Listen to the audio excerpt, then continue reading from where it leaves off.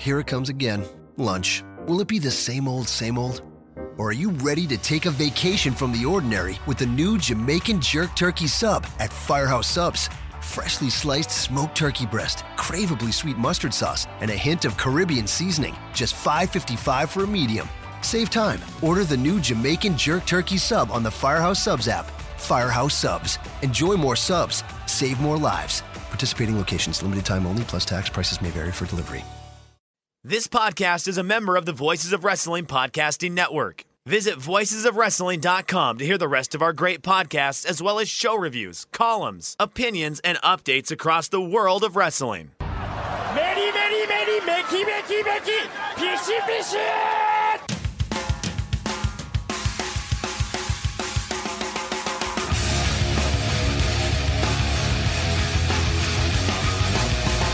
You are listening to the Voices of Wrestling podcast with your hosts, Joe Lanza. X out and go listen to some boring podcast where they're afraid of their own shadow. Okay? Don't listen to Joe Lanza, because Joe Lanza's not changing. And Rich Craich. Give me a name. Like who delivers this guy in a big spot? Joe, don't yell at me. I like him. In the big spot, who delivers better than this guy? Stop yelling at me. I agree.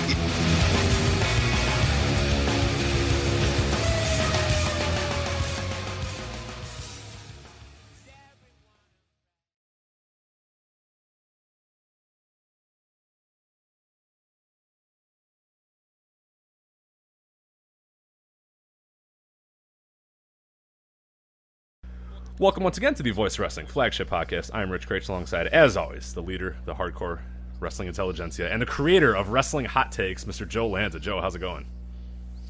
Yes, I am the creater of Wrestling Hot Takes. Who knew? I didn't know that's for, you know, obviously if you're not in the, you know, in our Twitter bubble or whatnot, we were credited, I guess. Would you consider it credited? Like, I'm pretty proud of it. I'm pretty proud of our accomplishment that I didn't know we had. Would credited be the right word? Well, if we did what the guy said, he said that we are responsible for hot take wrestling culture and destroying online wrestling discourse. That's right. We in the year, 2018, destroyed online wrestling discourse. If you heard it here first, people. If we destroyed the online wrestling conversation, I would take credit for that. I think that needs to go down in flames. But, yeah, that's the latest claim by our, But I feel like the moment I got on the internet in, 1997, wrestling discourse was already utter shit. like I'm sure Rec Sport, Wrestler, whatever the hell it was, utter shit, right? There's no way that we were responsible in 2018, but maybe I'm wrong. Maybe we are responsible. Here's the thing, though. Is there any topic of discourse online that anybody thinks is good ever? I kind of think that sort of thing is overblown. Like, if you're into comics, you think comic discourse is the shits. If you're into politics, right, obviously you think politics discourse is the absolute shits, and I don't think anyone would disagree with that one. If you're into that is unequivocally true. That is universal. Sure, yeah. I think if you're into whatever it is that you're into, I mean, I complain about horrible baseball fans all the time on baseball Twitter. You complain about horrible basketball fans all the time on basketball Twitter. TJP. It's like, no matter what. We're not naming names. I mean, we're not naming names, of course, here. We're not going to, TJ Perkins, but we're not going to, call anybody out or anything. We're just going to, generally, you're saying, in general, NBA fans. Yeah, in general, NBA fans, not necessarily Puma, but just NBA fan discourse in general is usually very bad, even if it's not Pinoy Boy. It can be anyone that's talking about the NBA. But the point here is any sort of discussion group online, do any of them have you ever heard anyone say, boy, the online conversation about insert my hobby here, it is just the best. It is right. Everybody nails it, everybody gets it, everyone's respectful, and it's just a great time. I love getting on there and yucking it up, and my God, it's a wonderful way to spend my free time. I get all the information I need. I'm a big Star Wars fan. Star Wars discourse online is just the best. It's polite, it's respectful, everyone's agreeable. Which, given I don't know, have you been following that at all? Half the cast of Star Wars has deleted all their social media. Yeah. It's just an absolute disaster. That's my point. It doesn't matter what you're talking about online. So it's like when people say things like that, online discourse for whatever is so hard. Well, that goes for everything. You think it's just, it's not just, it's not just that wrestling fans are animals that can't get along. It's fans of anything. I mean, realistically. And honestly, I got to tell you, I will be completely honest with you. There are, I don't know, 4 or 5 things I follow very closely and discuss, quote unquote, online. Wrestling obviously is one of them. Baseball is obviously one of them. College basketball is another. I'm a big fan of television. Television shows are another. I have alternate Twitter accounts that none of you people will ever know, where I can just exist in peace and talk about, some of these other things that, but wrestling honestly ranks pretty high on the list of where the discourse isn't actually that bad compared to some of these other things. I mean, so I mean, I think all of them are bad. You're never going to find, a topic of interest where people aren't terrible to each other. So I don't really know if it's even worth saying the discourse about blank is horrible, because it's all horrible. Right. And another thing, too, that I always kind of find interesting when people do this, we talk about it all the time, where people live in their own little bubbles or whatnot. Like, if we are in any way representative of the overall wrestling, we are a blip on the wrestling discourse, the universe of wrestling discourse. You know what I mean? Like, I always, my blood boils when I hear the term wrestling Twitter. And wrestling Twitter refers to, like, our little group of people. And yeah, it's a big group. And yeah, we have some inner workings in different companies and across the world and all that sort of stuff and whatnot. So it's a big bubble, I'd say, that our respective bubble is. But there are people that have never heard of us, that will never hear of us, that we'll never run into. We talk about the voice of wrestling, the one that's on Fight TV now. It's Chris Cash, and I forget the other dude's name or whatever. Yeah. We literally existed for like 2.5 years before they realized that we had a similar name to them. Yeah. And they're like a pretty, a semi-big deal. Our two paths did not cross for 2.5 years. Yeah. The idea that, like, when you globalize, these guys are ruining X, or they're ruining... No, you can just, it's just this weird bubble that we sort of create, and we assume that this is all, the whole world revolves around this bubble. The whole world exists inside this bubble, and we're nothing. So to globalize it to, they have destroyed wrestling discourse, and they've created hot take. Imagine us creating hot takes. Us creating hot, it's laughable, but you know what? Hey, whatever. I'll take it. I just wish we could have monetized it a little bit more, because I would definitely be able to buy a boat on creating hot take wrestling discourse, but I didn't. I didn't know you could monetize. Listen, I'm going to pat ourselves on the back a little bit. If anything, I think we enhanced the discourse, at least in our corner of the wrestling universe. I think we bring something to the table, and we've started conversations. I think what people confuse is, it's like, look, I know there's people who disagree with almost everything we say, but that's fine. Why can't people disagree with each other without labeling the person they disagree with? Oh, they're horrible, they're the worst, they're fucking shitheads, they're pieces of shit. Like, why does it have to... See, that's the part I don't understand. Why does it have to get so nasty? Just you can unfollow, you can mute, and you can block. You can eliminate anyone you want. You know what I mean? From your little corner of wrestling Twitter. You can eliminate them forever. If you never want to see a Voices of Wrestling tweet, there are ways to do that. Oh, it's quite easy. It's very easy, in fact. Yeah, if I don't want to see, someone's... I can, we can run off the list. And now we never see them. It can be done. So that part I don't quite understand. If you really think someone is so heinous and so terrible, it's... At least on that medium, you can eliminate them. And then if you, never visit our URL or never click play on this show, you never have to deal with Joe Lanza or Rich Craich again. It's not that difficult.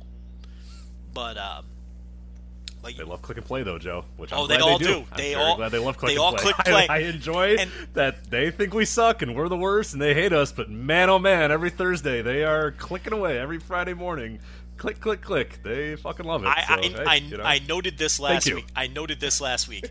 You post a show, I don't know, when you put, like 10 o'clock, 11 o'clock in the morning usually? Yeah, it'll be about 9 or 10 a.m. usually on a Friday if we record on a Thursday. Today we're recording on a Wednesday, so it'll be Thursday, 9, 10 a.m. It's funny. I always, I see when you post it, and about 2.5 or 3 hours after you've posted it, I go scanning Twitter for the subtweets, and the first people to start tweeting about our show are the people who hate us the most. Rich, is that false? No, it's not. No, they're number one. The people who tweet about this show first, before, like, it can have a 3-hour runtime.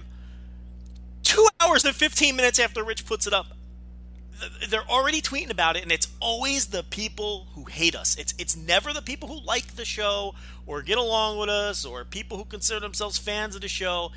The people who cannot wait to consume this show and listen to it first and finish the whole fucking thing are the people who claim we're the worst people in the universe and have ruined wrestling discourse forever. And it's like clockwork. I'm not going to do it, Rich, but I can name the same half dozen people every week who are not necessarily subtweeting, but just tweeting about the show, all the fucking dumb shit that we said this week, and it's the people who hate it the most. So you're absolutely right. They still click play. They'll never stop click and play, and that's really all that matters. And I know that they're listening right now to what I'm saying, right? And they're going to be the first ones tomorrow morning. And they know it's them, too, you know? And they know it's them. Part. They know it's them. But they can't stop. They won't stop, you know? They're like P. Diddy. I don't want them to stop. I don't want them to stop. No. Yeah, that's great. Wow. Absolutely. Way to knock it out of the park there with that 15-year-old hip-hop reference, Joe. Nice. So this is an ad-free show this week. We are doing this. It is ad-free. We're doing this for free. I think everybody listening should subscribe to the Patreon. What do you think? I think that's a great idea. Why don't you give them the URL? I don't fucking know the URL. It's no, Joe, you don't have to be nervous anymore. I made it the one you screwed up with. I made it that one too. Oh, so it's patreon.com/Voices of Wrestling. You finally get that one right? That's the actual one, and you got that one wrong for months. And then I made it voicewrestling.com/Patreon, and then you go to the Patreon one. So they both work? Yes, because you kept getting the one wrong, so I eventually just made it voicewrestling.com/Patreon. Yeah. But now you go to the patreon.com/voicewrestling. But what I said was valid. It was not wrong. Yes, I made it very wrong-proof. I made it. I Lanza-proofed the URL, so you were indeed correct. voicewrestling.com/Patreon or patreon.com/voicewrestling. There, a lot of good stuff going on there. Your TV reviews are up there. I did a solo Q&A over the weekend. It was raining and I was bored, so I did a solo Q&A. That was a lot of fun. That was actually pretty interesting. Some pretty fun questions that came up there as well. Some things that I think we'll touch on throughout this show as well. But yeah, a lot of good stuff on there. Hopefully some stuff popping up over the next few days as well. Of course, the Overrun. If we ever go overtime on one of these shows, we will move it over to the Overrun. So good stuff there. voicewrestling.com/Patreon, or of course, it's just at patreon.com/Voices of Wrestling. All right, Joe, let's get into this. There's only one way to start this week's show, I think. I agree, Rich. We got WWE stuff coming up. I agree, and I'm gonna cut you off. And I agree. Should New Japan book women? Right, Joe. Here we go. All right. So your clock's ready. 2 hours. Let's discuss it. Joe, I'm not even going to answer your question. I'm going to say, why don't they? And I want you to answer that, Joe. Why don't they book women? I have no idea why they don't book women. But I mean, you know, the thing about it is, I think why is this debate popping up every 2 weeks? That's number one. Yeah, that's really the part that you know, I get it if it's like, you know, once every year we want to dust it off, or a certain time we want to dust it off, but it has now, over the last 3 months, been every 2 weeks, sometimes on a weekly basis. Why don't they book women discussion, and everybody, a lot of people, particularly people that enjoy Japanese women's wrestling, the Joshi, those ones are always front and center, giving all of these ideas. The people that we really respect, the people that we really follow, that know the scene, all give these like excruciatingly long details of why it's justifiable, why maybe it's not a good idea, why this, and then it just comes back with, yeah, but why don't they? Or, oh, they should. It's 2018, and it's just the dumbest. It's bang your head against the wall dumb, this argument, because it's like one side gives their arguments, the other side says, I don't care, I can't believe they don't do this, or why don't they do this, and it's just like, what are we doing? Why are we doing this? I'm not. And we do it every 2 weeks. Here's the thing. I like clockwork, the same people, same sides, same tribalism, every single time. It's like, I don't see many hardcore Joshi fans who want that. And I think they should be listened to before anybody else, honestly, because it's going to affect their corner of fandom more than anybody else. And I don't know if your perspective's different, but I don't see many hardcore Joshi fans who follow all of the Joshi promotions and whatnot. They don't seem to want that. They don't seem to be into the idea of New Japan booking women, because I think they feel like it would hurt their scene. And I mean, eventually, it would hurt their scene. There's no question it would hurt the Joshi scene. My whole stance on it is, Rich, I couldn't give a single fuck whether New Japan books women. If New Japan started booking women on the next tour, I wouldn't care, and I would watch the matches. If New Japan never booked a women's match until the day I died, I wouldn't care. I am so indifferent on it. If they book women, great, fine. It's okay. We'll break down the matches like we break down all the other matches. And if they don't book women, fine. That's the business model they choose. That's what they've done since the beginning of time. I have no problem with that either. But this idea, the only thing that bothers me about it. So anyway, I'm not passionate about it from that perspective at all. Either way, I don't care. But what does bother me is the idea that New Japan is obligated to book women, either from they have to right, either from like a moral standpoint, or like one argument I keep seeing, which I just shake my head and I don't even bother arguing it. It's just this argument that I see that runs along the lines of, well, the Joshi promotions are down right now. None of them are doing any kind of real business, especially compared to the glory days of Joshi.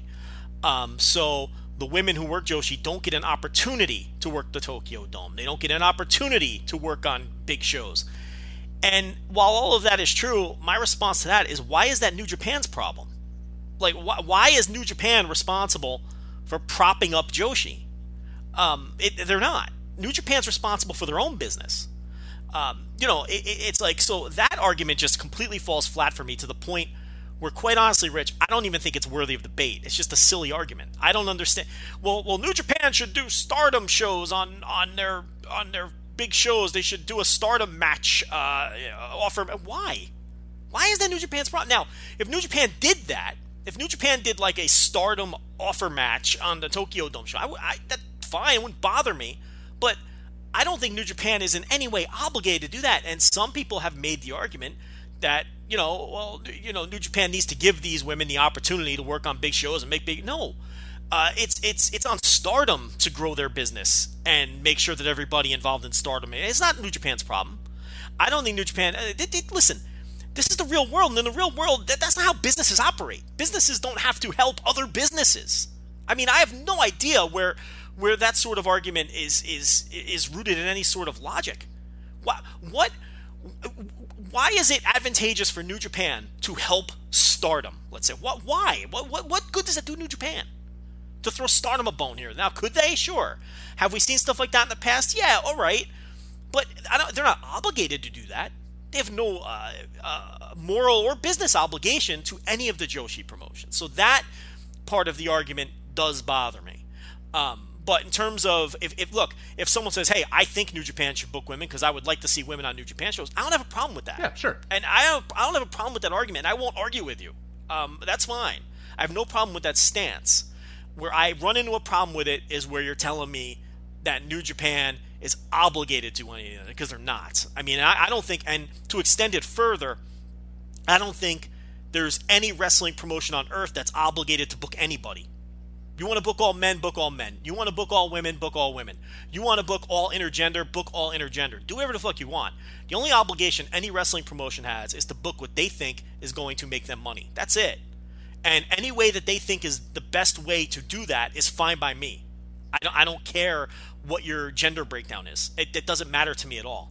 So we can even extend this past New Japan. I don't, it's, I saw somebody make a point similar to mine, that it's not New Japan's, they're not obligated to book women. Somebody took their tweet and they replaced the word New Japan with the word WWE, sort of to try to make it look that the idea was that their tweet would look ugly or it would look contradictory.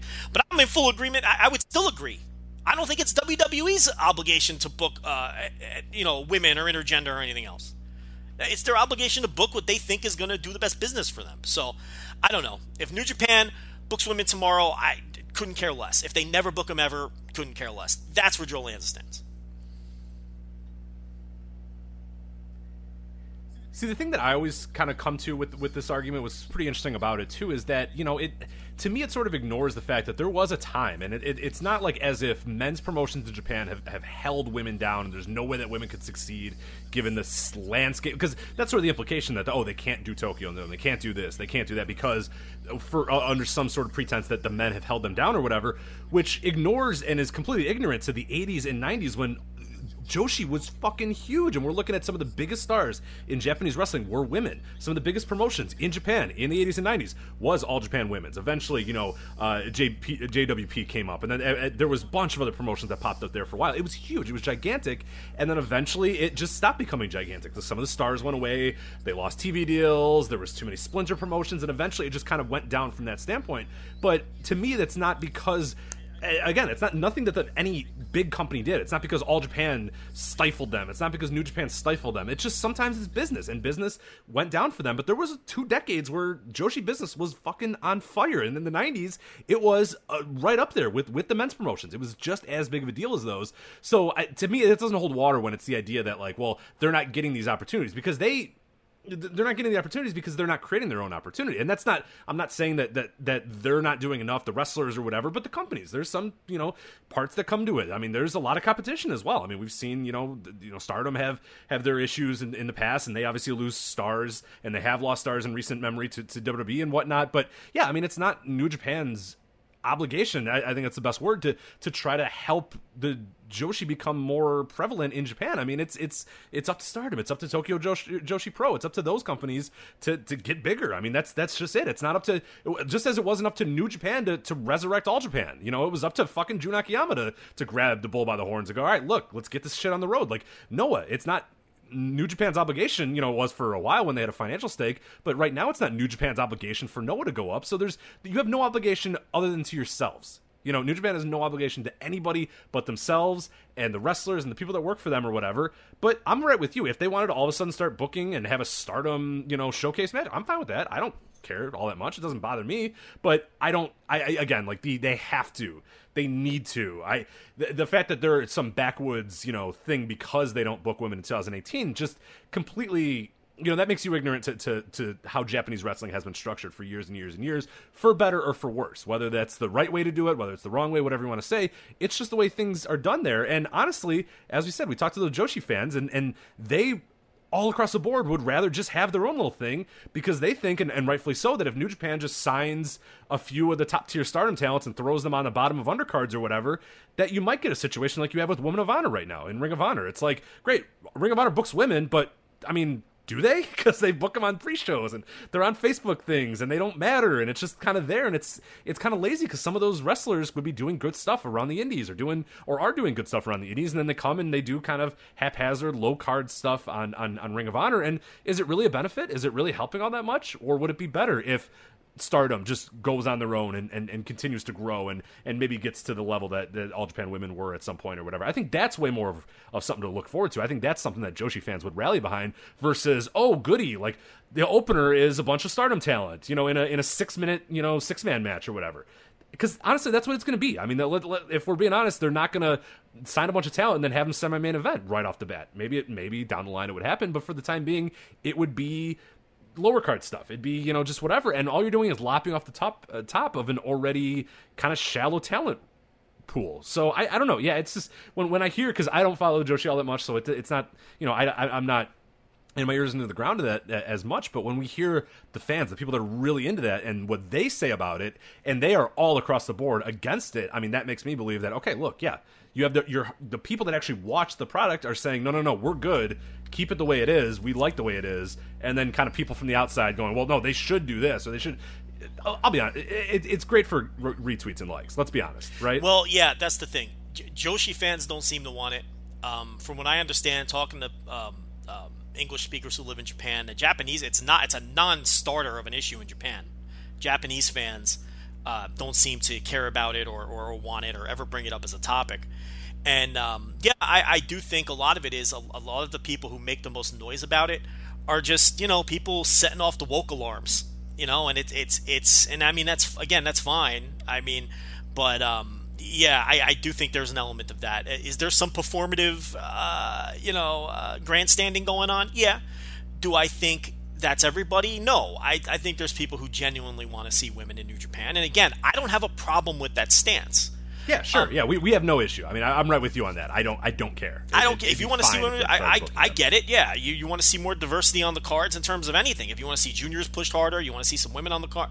Look, I can't. How can I argue with what you want to see? And I don't think there'd be anything inherently wrong with having women's matches on a New Japan card. So I have nothing against that stance. I mean, but the idea that it has to be done, or it's because it's 2018, or I mean, I don't buy into any of that for all the reasons I said before.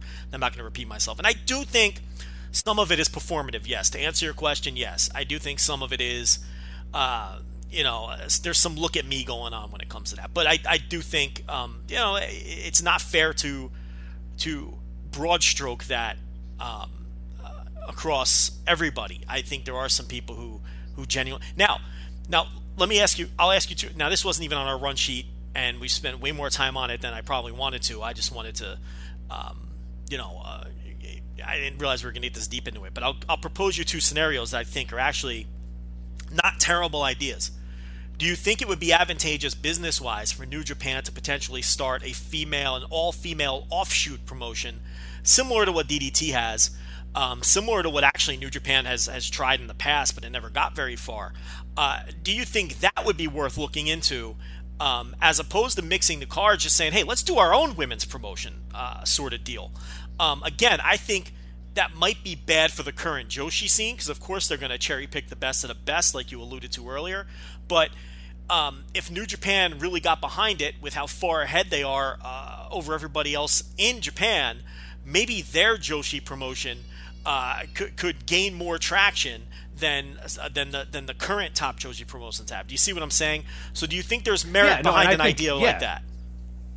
I think absolutely, yeah. If they, I honestly would. I'm surprised they actually don't, to be honest. But yeah, no, I would absolutely do that if I were them. I mean, that seems like the best of both worlds. You kind of create your own thing there, and then eventually, if it becomes something big and it becomes something successful, then you kind of open up the gates for, okay, look, we've built this, we've cultivated it, it's under our umbrella. Well, now we can, at Wrestle Kingdom have one of these matches, in the middle or whatever. I think that would be, if I was doing it, exactly what I would do is do that. But again, I don't know if Joshi fans really want that either, because like you said, you're lopping off a lot of the top talent and sending them, elsewhere, when there are promotions that are probably better at doing it than New Japan is right now. But no, if I were them, I would absolutely do that. I don't see a big downside to that, really. If I'm New Japan and I'm thinking about booking women's matches, that's how I do it.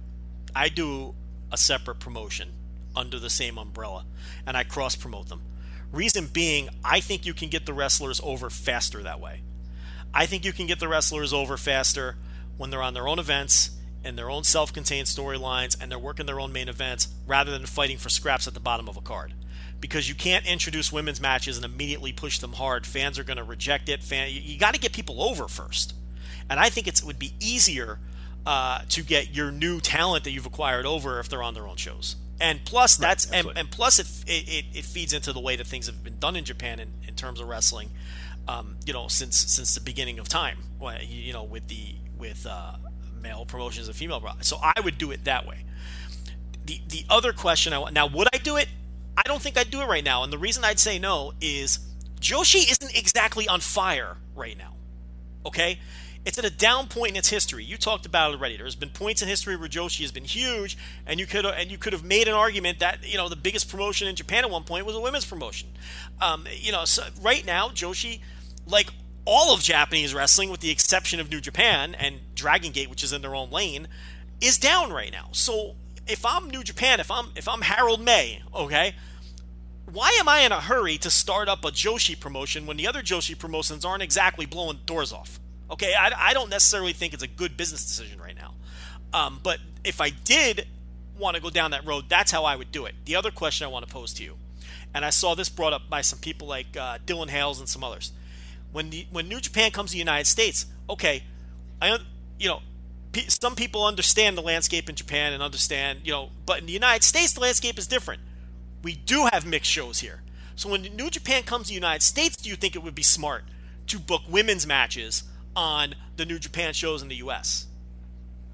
Yeah, I do. I think that'd be a pretty good idea, just because there is a lot of talent. And now, for that caveat, I did not see the exact tweet that you're mentioning. Was it booking Japanese Joshi talent when they come to America, or is it booking American talent? Didn't specify when they come. At least with Dylan. Okay. I can tell you what Dylan said. There were some others, but I specifically remember him. He had a whole thread of tweet. What he said was he was kind of staying out of the Japan side of it for the most part. But his thing was, he thought it would, and I'm paraphrasing, And if he's listening to this, he can jump in and correct us on our message board or whatever. But his general idea was when New Japan comes to the United States, it would probably be a smart business move for them, since American fans like to have women's wrestling on the shows, and American fans are used to having women's wrestling and mixed shows, essentially, that it would be smart for New Japan from a business sense to dip their toes in the water with women's wrestling here first. See how it goes, take it from there. Because these audiences, look, you might sell a couple extra tickets. These audiences may respond to it a little better. And then, maybe you see how your native fans in Japan react to it, or if they decide, hey, we want that over. So that was sort of his angle on it. Dip your toes in the water in the U.S. Yeah, I mean, it couldn't hurt, right? I mean, there's kind of no downside to that, right? Is there really a downside to, like, booking Deonna Purrazzo or whatever? Like, obviously, I know that she signed or whatever. I'm just throwing a name out there. I mean, I don't know, is there really a big downside to a Tessa Blanchard type getting on there? Other than you're going to get 1,000 news articles about it. So, I mean, it's definitely advantageous to book Tessa Blanchard because, 411 Mania is going to have, like, 15 different pieces about it when she's out there or whatever. But, yeah, no, I don't, yeah, I mean, I don't know. Yeah, could it really hurt? I mean, it wouldn't really hurt at any level. So, yeah, why not? I mean... Yeah. Is there a downside to that? Is there any downside to just booking like a random women's match with two American, North American women? No, I don't. I don't see a downside other than your hardest of your hardcore New Japan fan maybe being annoyed or upset that it's a match that really isn't going to end up being part of canon because there's never going to be a follow-up to it if you don't have the matches in Japan. And, that's a very, very minor issue to deal with. Sure. Okay. Yeah. Look, if Johnny Neckbeard wants to go to the Cow Palace and fire out some annoyed tweets because Tessa Blanchard's working the opener, then you let him do it. I mean, who cares? You know what I mean? It's so what? It'll disappear into the ether. And as long as Johnny Neckbeard is seeing, Okada and Omega and Tanahashi later, he'll be fine. Okay? He's not going to not buy a ticket because Tessa Blanchard is, wrestling Shotzi Blackheart in the opener. I mean, let's be honest. So you don't worry about that. I don't think it's a major concern.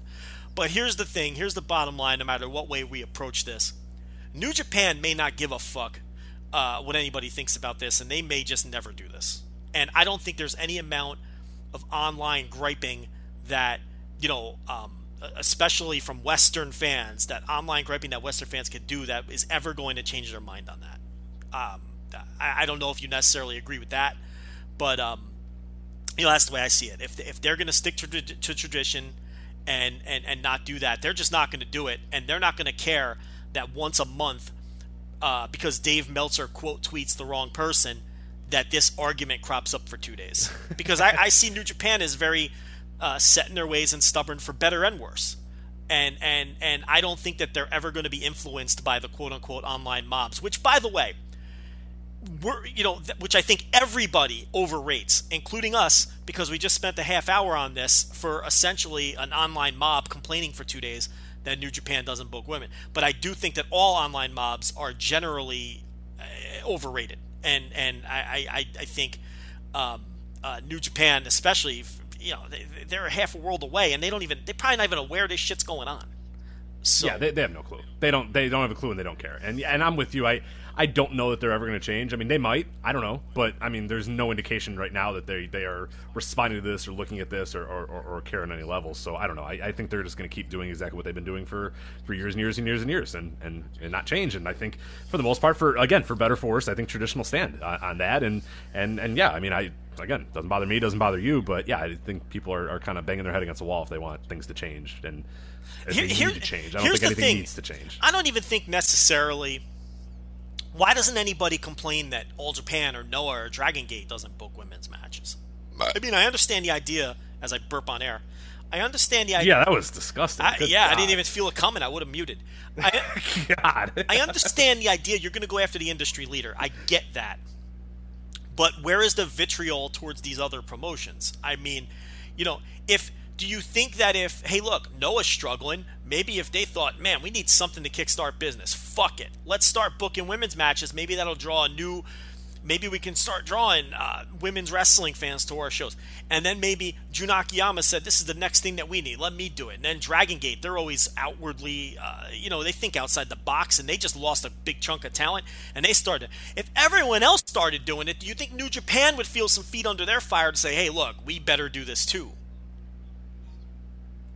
Yeah, probably. Yeah, I mean, you're asking, or people are asking, sort of the industry leader to innovate, and that's not usually how things go. It's usually, the leader. No, I mean, sometimes. In what I think what top company has innovated when they've had almost no direct competition? No. I agree with you. I think there are certain. Look, you could just look at wrestling. I mean, everyone copies WWE, for instance. So I think there are instances where you can say in wrestling that people follow it. But I understand your point too. Your point is, look, I get it from both sides, but I didn't want to derail what you were going to say. So go ahead.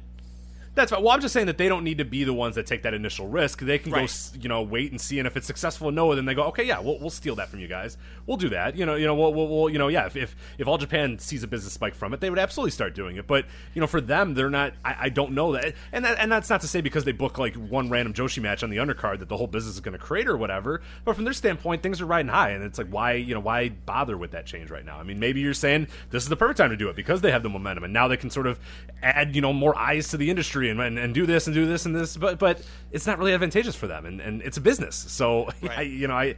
I get it, but yeah, I mean it's like you said, we're kind of like you're saying too. We don't care, so you can let the other guys guinea pig it, and if there's a cultural if they sink or swim, then you let them do the sink or swim, and then you decide from there. Right. I mean, if there's a cultural rejection of it because of the way things have been done for so long, and people and the native Japanese fan says, look, we don't want this stuff on all the.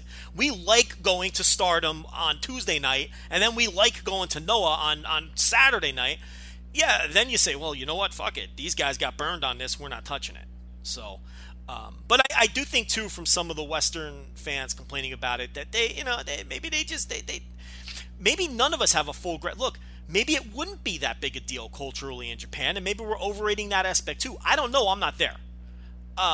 So maybe it is just a matter of somebody deciding, hey, look, let's do this, and then don't come at me with All Japan had 2 women's matches last year, or DDT does it. Look, nobody's doing it. Okay, I don't want to hear about these fringe attempts or these. Look, no one is doing what WWE is doing, on this side of the world in Japan in terms of full mixed cards. It's just the bottom line. So, but maybe it wouldn't be the cultural rejection that everybody fears, or maybe it would. I'm not there. I don't have my finger on that pulse. So anyway. Yeah, I think one thing real quick, and then we'll get to actual topics. So we wanted to talk about the direction on run sheets, but I think you mentioned something pretty interesting about the sort of Japanese wrestling culture too, and we sort of forget that, from where we're at in America or whatever. Because for me, if I want to watch wrestling, like I have, a few promotions that I can watch on a given basis, every weekend or so, and I'm in some ways, I'm spoiled by being in Chicago because I have freelance, I have AEW, I have some offshoot companies that I can go check out as well. So I have that ability to almost, maybe every other weekend or so go and see a random show or whatever. But we forget that in I don't know that we forget, but I think one of the fun things about Japanese wrestling culture that you mentioned is that on Tuesday I can go to Stardom and I get my women's fix if I'm a women's wrestling fan, and then Wednesday I'm going to go to Wrestle One because I really like this guy, or Saturday I'm going to go to this show because I have that, and you can do that, and there's stuff always running in these towns. Especially if you live in a Tokyo or in a big city, like you have on a weekly basis dozens of wrestling shows, all with sort of different styles, different takes on the sport that you can go and watch. So whatever you're a fan of, if you love big time, big move stuff like a New Japan main event style, you can go to Korakuen Hall and watch them. If you like deathmatch, you can watch that on the next night. If you like Joshi, that's for you the next night at the show. We don't have that luxury. You absolutely, I kind of have it, sort of, maybe a little bit in Chicago, where like 2 or 3 weekends out of a year, or 2 or 3 Saturdays out of a month, I should say, I can go watch a wrestling show. Joe, how often can you watch wrestling shows? You get like once a month. Tops, right? If that even. In the town I live in, before. Yeah, or like just in your general, just in 20 minutes, radius or whatever. I could tell you straight up, until Lions Pride Sports by Houston Carson started up late last year, there was no wrestling in my town for the last, there wasn't a wrestling show in my town in 40 fucking years. But if you extend it out to Austin, yeah, like you're saying, it's a couple weekends. ACW runs one weekend, Inspire Pro runs one weekend, and Wrestle Circus runs the other weekend. And that's, right, so we need all-in-one shows. Right. I need, when I go to AEW, if I'm a fan of of hardcore wrestling, if I'm a fan of big moves, if I'm a fan of high flying, if I'm a fan of women's wrestling, I kind of need all of that in one show. And I get that. AEW books women, has a women's title, has, they main evented the show most recently. They have their high flying guys, your Trey Miguel's, your Martin Reeds, those guys, your DJZs and whatnot. They have your Pentagons. So they give you the all in one shows. In America, we're sort of used to the variety show, the smorgasbord or whatever of wrestling, where it's like, here's all these different things that we're going to give you. We're going to give you everything that you could possibly like in one show.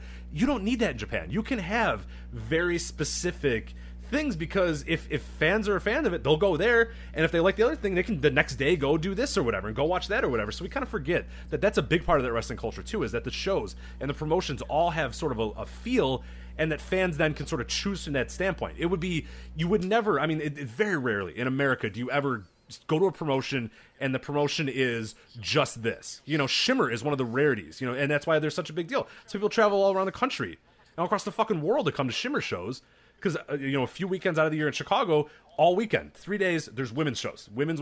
That's all it is. That's a rarity. That's the exception to the rule. The rule is usually variety shows. The rule that we sort of realize in America is the kind of all-in-one everything wrestling show, and they don't do that in Japan because they don't need to. Well, maybe the Japanese fans don't want the buffet. It's. Has anyone considered the Japanese fans and all this? No. Who will be affected by it? Who do they care? They don't care, Joe. They don't matter. Maybe they don't want the buffet. Maybe they like that every promotion is very distinct. So there's that to consider too. And I don't know necessarily that anyone's even thought about it or asked them. I did. I went and asked some people that we're friends with that live there, and they're like, "This is never a topic." They're just like, it never comes up. So I don't know. But anyway, let's get to the topics at hand. I know I cut you off as you were going to set us off into Dominion, which has to lead off the show as the Wrong. third. Running the bank. No, I'm joking, of course. As the third topic here. I say it has to lead off. It's like our third topic. But yeah, I guess we should start off the show proper with Dominion. This was a great show, top to bottom. There was nothing on this show that was less than good. Big Show Lanza dusted off the keyboard and wrote the review for this one on voicesofwrestling.com. So you'll never hear me plug anybody else's stuff, but I'm plugging my own. So go read the Dominion review. You can get all of my star ratings, which I'm going to reveal here anyway, I guess. And you get all my in-depth analysis of all the matches and all of my wacky, off-topic things that I get into when I review these shows. But that's on the site now, and we're going to break it down for you now. I don't really know many of Rich's opinions other than the main event, which I did see him gush about, and I guess we should start right there with the main event. There's no other place to start. Whether you love this match, whether you didn't like the match, whether you hated the match, no matter what you thought of this match, there's no question that it's now a legendary match. I think that is for sure. This is going to be, going to go down as one of the most memorable and most legendary matches in the story of New Japan Pro Wrestling. I think that's safe to say. It was the culmination of the Kenny Omega, Kazuchika Okada story, at least for now. This 4-match series has come to an end. I'm sure they will cross paths again, but it will not be part of this particular story. I can safely say that I think Rich would agree with that. And I think it went a total of 110 minutes with the 3 falls. So it went over. It went under the 90-minute mark that we discussed last week. It went just a shade under 70 minutes. It didn't feel long to me. I understand it was an hour and 9 minutes, but the way that they laid out the story and the structure of the falls, which we can get into the nitty-gritty of that in a second, it did not feel like a match that overstayed its welcome at all. I thought, the match overall was a length that I was never thinking, oh boy, when is this going to end? And I was never thinking, oh man, that was so short. And I think all that goes for all 3 falls as well. I think it was perfectly paced for the story they were telling. And I think that the work was superlative. I thought Kazuchika Okada gave one of his best performances ever, which is a heavy statement because he's one of the best in the world. And let's be honest, Rich, I think it's safe to say now he's 30 years old. He's one of the best of all time. I don't think that's we've had that discussion several times. We don't have to sort of dance around that anymore. We can just fucking say it. He is. Yeah. We've had that discussion a few times, and it's always come down to, He's building a resume and he's getting close, but he's got a lot to go. He's got a lot in front of him. I think he's built enough of a resume now, especially with this title reign, which undoubtedly is one of the great title reigns in modern pro wrestling history. And between the Tanahashi and Omega series of matches, which are both now legendary series of matches, that it's safe to say that Kazuchika Okada is one of the greatest wrestlers of all time. I am comfortable saying that now. I don't know if I was comfortable saying that previous. And it's funny because we're going to talk about another match where I'm also now comfortable putting someone over to that degree. But we'll get to that in a minute. So you have Okada, and I really thought this was one of his better performances because I thought a lot of his mannerisms, facial expressions, things of that matter, things that people used to rip him for, which I never agreed with, by the way, were just so great here. And his work is always just right on point, especially when he has great chemistry with someone like he does with Omega. On the other side, I don't want to talk too much about Okada because, we talk about Okada a lot. This is Kenny Omega's story, and this was Kenny Omega's match, and he was fucking fantastic as well, particularly in the third fall. And this wasn't just a title change. This wasn't just the end of a legendary title reign. I think the way they laid the match out, and in particular the way that the third fall played out, these two guys really did a tremendous job of making it super memorable and making sure that, look, Omega simply scoring that third fall would have been enough. But they really made sure that this was going to become an iconic match, which I believe that it will.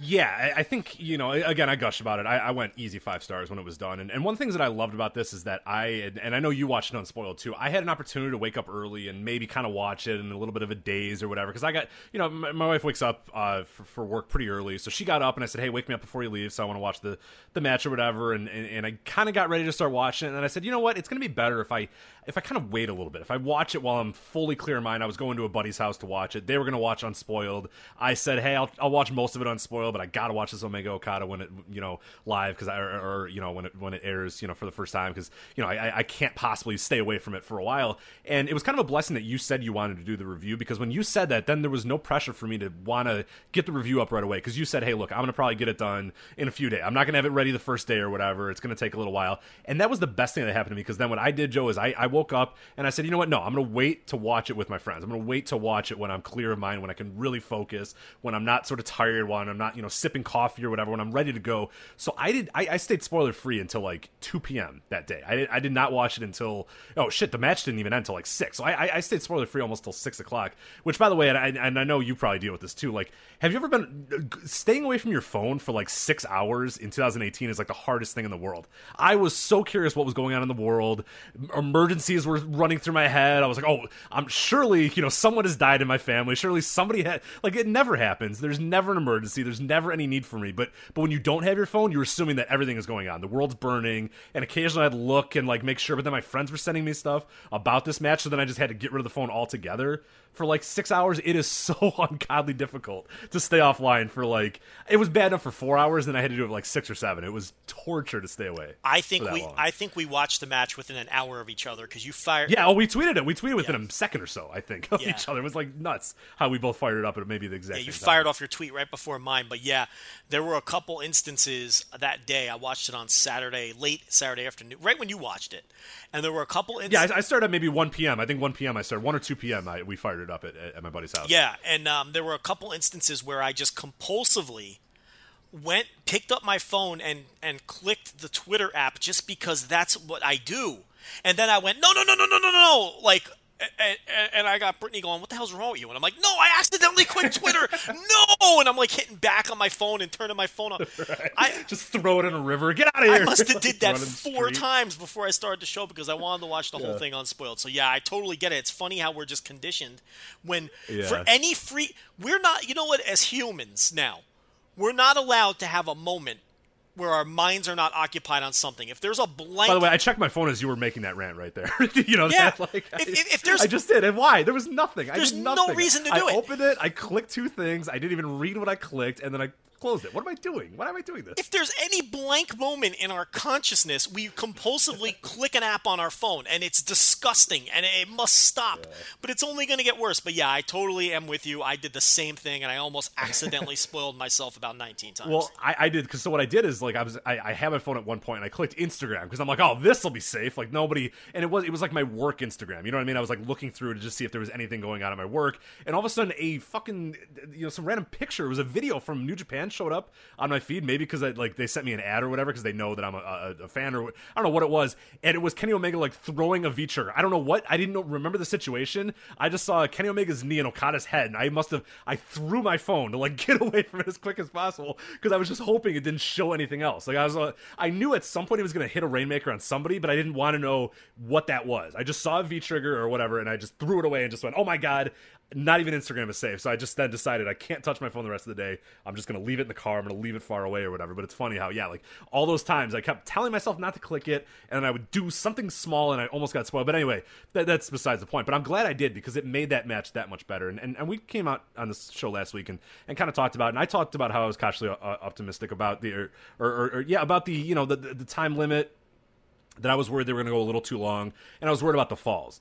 Well, when it was done, they nailed the falls, I thought, and we'll get to that here in a second. I think they nailed the time limit, too. It was, as you said, just long enough where the no time limit seemed like it mattered, but not long enough where you just went, oh my god, okay, enough already, let's go home with it. But then they also didn't go too short, as in to make the time limit still mean something. So when you knew that the 90 minutes had passed, it was like, oh shit, or the 60 minutes had passed, that you were like, oh shit, they've gone over, okay, here we go, now it's go time or whatever. But again, like, they didn't end it at 45 where you would have said, oh geez, well, why did they have the no time limit? They didn't even need that. They could have done this without that. And it wasn't like 120 and you're like, all right guys, let's reel this thing in, we got it, you went over 60, okay, cool, or even the 90 minutes. It was like almost perfect the amount of time they went over the 60 minutes to really get the tension up, because when that 60 minutes hit and we all kind of noticed, oh shit, they already went over an hour, then it was like go time. And those last, whatever minutes were in ring, I think maybe 5 minutes or so, was like, okay, this really matters. Now they've went over, now let's kind of focus or whatever. But when we go to those first 60 minutes, like we talked about, even in the Dominion match last year, when you knew that they were going to a time limit, you could kind of sense it. You knew, okay, they're going to kind of stall a little bit. And those guys, they went balls to the wall for the most part, but you still kind of felt, even when that match began, okay, this thing is going 60. You talk about it all the time. When the best 60-minute matches, the best draws or whatever, you kind of feel it. Almost in the first 5 or 10 minutes, you go, geez, these guys are going 60.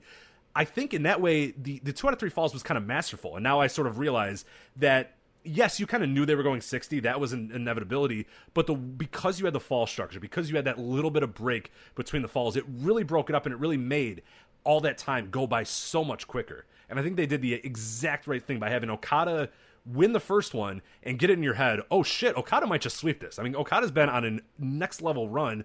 Why wouldn't he just win this in 2? Why wouldn't he just sweep Omega? I mean, you knew that Omega was going to put up a fight, but you could justify in your head, and even discussing with my friends, we were like, you know what? They said, well, is Okada going to go 2-0? And I said, well, I don't think so. He wins the first fall, not easy, but he wins it, with I don't know, relative breeze. I mean, it looks like, there's a little bit of a struggle, but he wins it.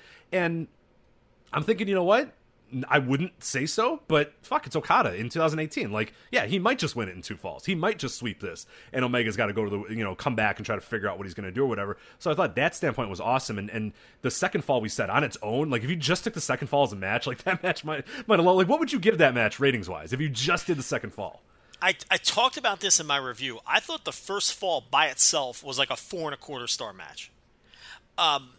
That's just the first fall. And like you said, it was kind of like, Okada goes for the Rainmaker. Kenny has the answer. He counters it with a sunset flip, and Okada just sits straight down and pins him. And Kenny knew that he got outsmarted. He didn't get beat up. He didn't get out-wrestled. He got outsmarted in that first fall.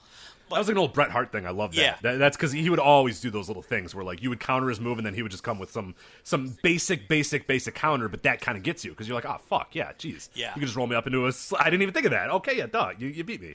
And the second fall, I mean, what the second fall was, there were 3 distinct stories here. The second fall was all of the callbacks. I mean, they even did a callback of the first fall where Okada tried to repeat that finish, but Kenny was too slick. But then they also repeated the finishes from their previous 3 matches. They repeated closing sequences from those 3 matches. They repeated false finishes from those 3 matches. If you're someone who really pays attention to the granular stuff in New Japan, and in particular this series, you were just fed so many callbacks and so much match-to-match layered psychology in that second fall. That second fall was just packed with that stuff. The second fall was basically an extended version of one of their tremendous closing sequences, but it was all of their closing sequences packed into one. It was just brilliant stuff. So yeah, and then of course the third fall, which I'm sure you're about to talk about, was just both guys with no gas left in the tank. Kenny going for the flash cover because Okada was still dead behind the eyes from the one-winged angel at the end of the second fall, and when he didn't score that quick fall like he wanted to, remember Gato tried to stall because he knew Okada was still dead on his feet. He wasn't even on his feet; he was just still dead on the ground. But when he didn't score that fall, then both guys were just, it was a matter, their gas tanks were empty, and that third fall really, the reason, I couldn't believe how well that third fall was worked, because they basically worked in slow motion on purpose, because the idea was they were both just completely fucking exhausted. And they still managed to have an incredible third fall despite the fact that they were working at half speed on purpose. It was just incredible until Kenny got, the fighting spirit burst at the end to finally put him away. I mean, and the drama that they created was just, it was... we talk about the drama in the Okada-Tanahashi matches, and those matches did have... This was on that level, but it was a different kind of drama, because you had all of this weight of Okada's tremendous title reign, and you had all of this weight of Kenny just... Could he finally... he's come the closest. Could he finally be the guy to take this guy out? You had all of that added in, and it was just this collection, this meeting of all of these different stories into one, and both men are dead on their feet, and they were really telling you the same story that they had told a million times before, where you think Okada's dead, but he always pulls it out. And there were a couple moments in that third fall where you thought, oh, here we go again, he's gonna pull it out, where he came out of nowhere with the Rainmaker at the beginning of the fall, when he came out of nowhere with the dropkick towards the end of the fall. Then he went into his closing sequence during the final seconds of the match, but Kenny was able to get off the one-winged angel, but he knew that wasn't enough, so then he hit that beautiful V-trigger where they got that beautiful shot, and he knew that one, and he wanted to kill him fucking dead, so he hit another one-winged angel, and it was just, the drama was just a different kind of drama, next level.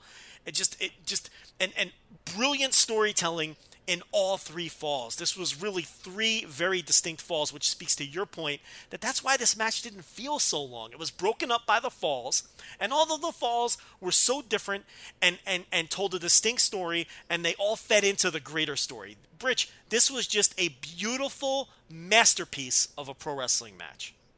Yep, that's exactly how I described it. I said a fucking masterpiece. That's what I said, man. The thing that I love, and you kind of brought it up a little bit there, is that, your second fall was really your blitz fall. That's when everybody just emptied the tank. Rainmaker, tombstones, heavy rains, elbow drops, drop kicks.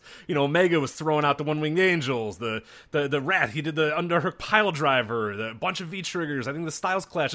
Like, you had everything in that second fall. And that's sort of the criticism of big-time New Japan main events, is they kind of just blitz. They kind of move spam or whatever. But the third fall, like you said, they were in molasses because those guys were exhausted, so everything meant a little bit more. They had done their spam. They had done all that stuff, and none of it was enough. Kenny tried to do it. Kenny tried to do what he did at the G1, where he decided, hey, fuck, I only got 30 minutes. I'm going to destroy this guy as quick as I can. He tried that at the beginning of the third fall, and then when it didn't work, he was just like, shit, I got nothing left. I don't know if this guy's got anything left, but I'm fucked, because this is it for me. I gave him my best shot. I tried to pin him right away because I don't know that I can make this happen for another 15 minutes or whatever, and that's what made that third fall so good. Like you're saying, every move, the weight of every single thing they did, every step was just so large. And we have an article that's going to be up on the website by the time most of you guys read this. Andrew Rich goes through the last 60 minutes, or the last 60 seconds, I should say, of this match, and he probably does a little bit better of a job than we are going to describe, because he's got the visuals in there, which really do help. So definitely check this out. It's called 60 Perfect Seconds. I'm reading it right now. It's going to be posted up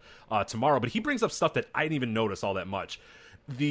and kind of the sequence here. So this is the last 60 seconds or whatever. So you have the Rainmaker, where Okada throws the Rainmaker, and again, like, still read the article because I think Andrew adds a whole different level. Andrew's one of the best writers we have on the website too, so definitely worth checking out. But Okada hits the Rainmaker, and he falls, and Omega kind of stumbles, but Omega, last year he ducks, and that's how he gets out of it. This year he takes it, knowing that Okada's got nothing left, so Okada just collapses after taking the Rainmaker, which is awesome. Omega then decides, okay, I got it now, puts him on his shoulders for the One Wing Angel. He can't do it. He falls down.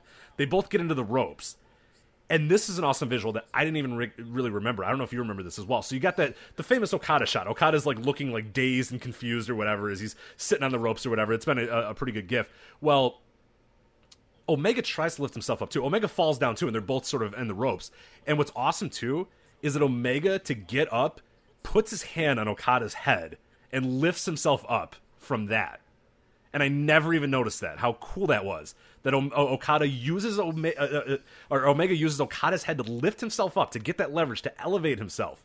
And then that's when he hits the ropes and hits that awesome V-trigger that we're talking about, where it's his Okada's head snaps back into the camera or whatever. But the visual of him using his head to get it up. I can't get up on my own, but I'm going to use you to get up. I'm going to use your limp body to elevate myself and to get this moment that I've been waiting for years and years and years. I'm going to use you, the man that had all this stuff. I'm going to use your body to get my body up, and that's all he needed. That was all the window he needed to hit that awesome V-trigger. The crowd starts chanting for him too. And again, like, Omega didn't jump up. He didn't stand up. It took him a minute to get to his feet or whatever. And then when he gets there, he hits an amazing V-trigger, then hits the One Wing Angel, and then it just nails it too. It's just like those last 60 seconds.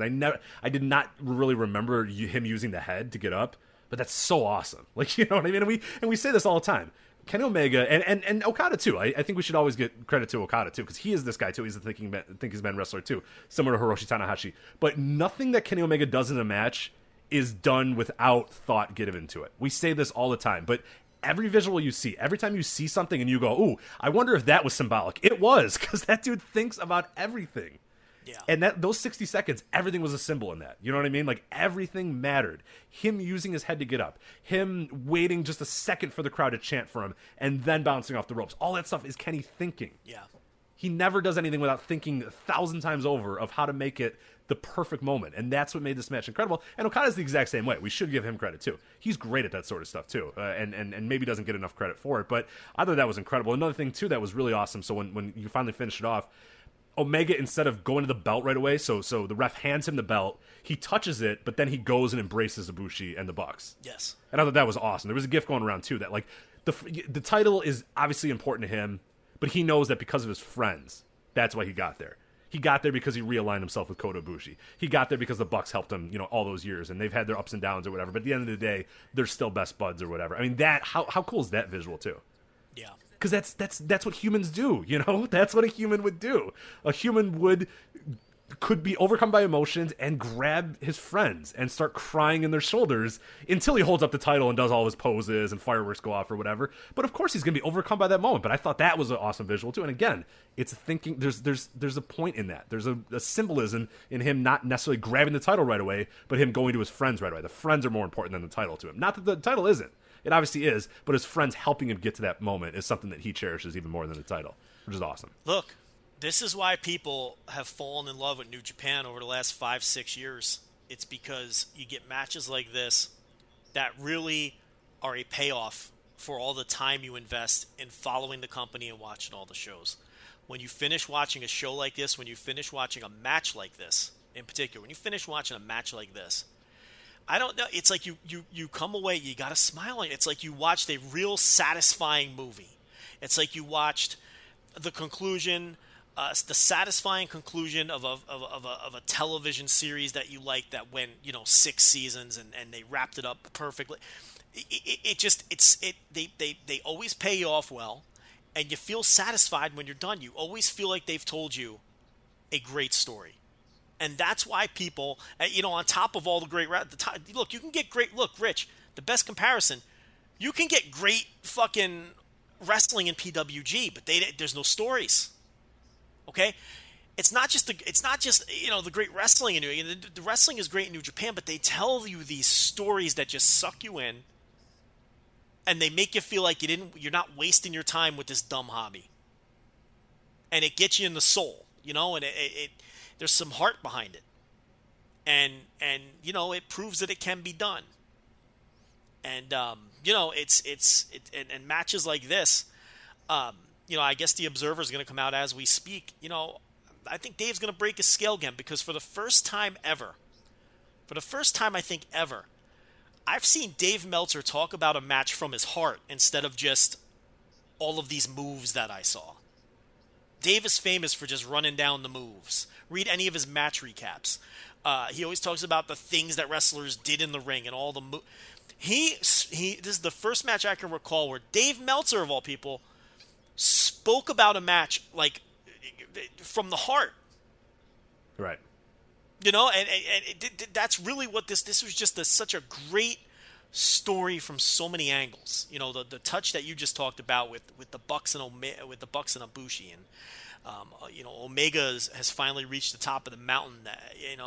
And so Great Okada raid ends, and their little self-contained story, told within 4 matches and 6 falls, finally comes to a conclusion. And man, it's gripping stuff, and the fact that these guys are such tremendous elite of the elite pro wrestlers that can have matches of this caliber while telling these stories is just, we've said it before, it's like we are really in a special place and time with New Japan right now, and I hope people realize it, and I hope that they stop and they realize how special this is, because it could, when this all ends, and it will, you don't know how long it's going to go. You don't know when you get it again, and you don't know where it's going to come from.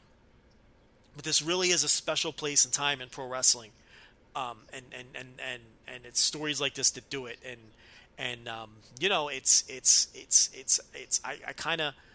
I do feel bad for people who don't appreciate it, or it's not their cup of tea, or they don't like it, because they're really missing out. They're really missing out. It's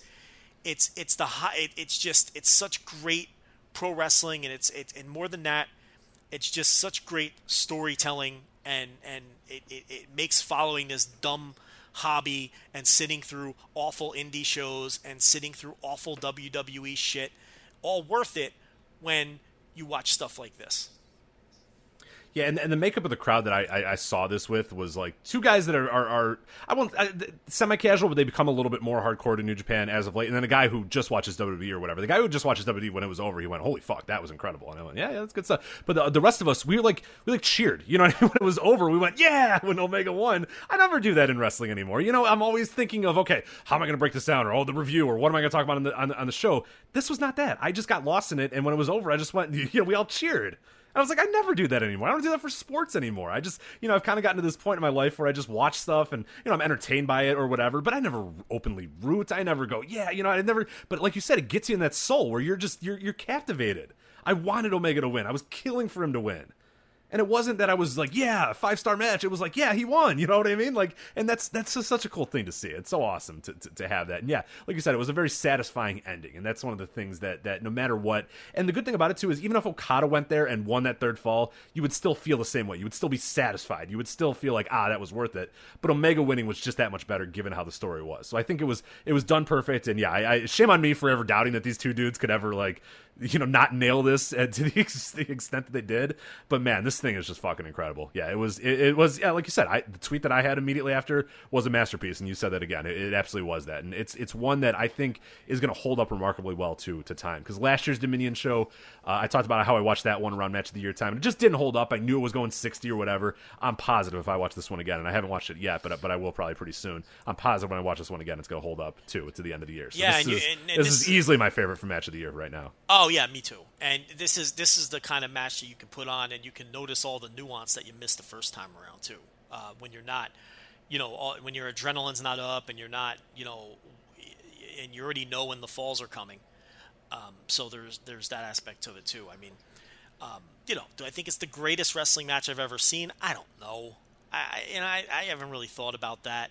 I'm not prepared to say that. I mean, I don't like kind of coming to that conclusion immediately after. Like, let's talk in 6 months, or let's talk again, as we sort of let it simmer in a little bit. Because I hate that, immediate, is this the greatest thing you've ever seen in your life ever? And it's like, I don't know. Like, there's some matches that I think that, and then, 3 months later I don't, because something better came or whatever. So I don't know quite yet, but I mean, yeah, maybe in a few months or even at the end of the year I'll be able to kind of rationalize that a little bit more. Maybe when I watch it again, I'll go, yeah, this is. But no, it's hard to in that moment be like, is this the greatest thing you've ever seen ever? It's like, well, I mean, yeah, right now maybe, but I'm not prepared to do that either. I mean, it didn't instantly give me that feeling, but again, I wasn't thinking about it. I was just so wrapped up in what I just saw. I mean, look, I think that.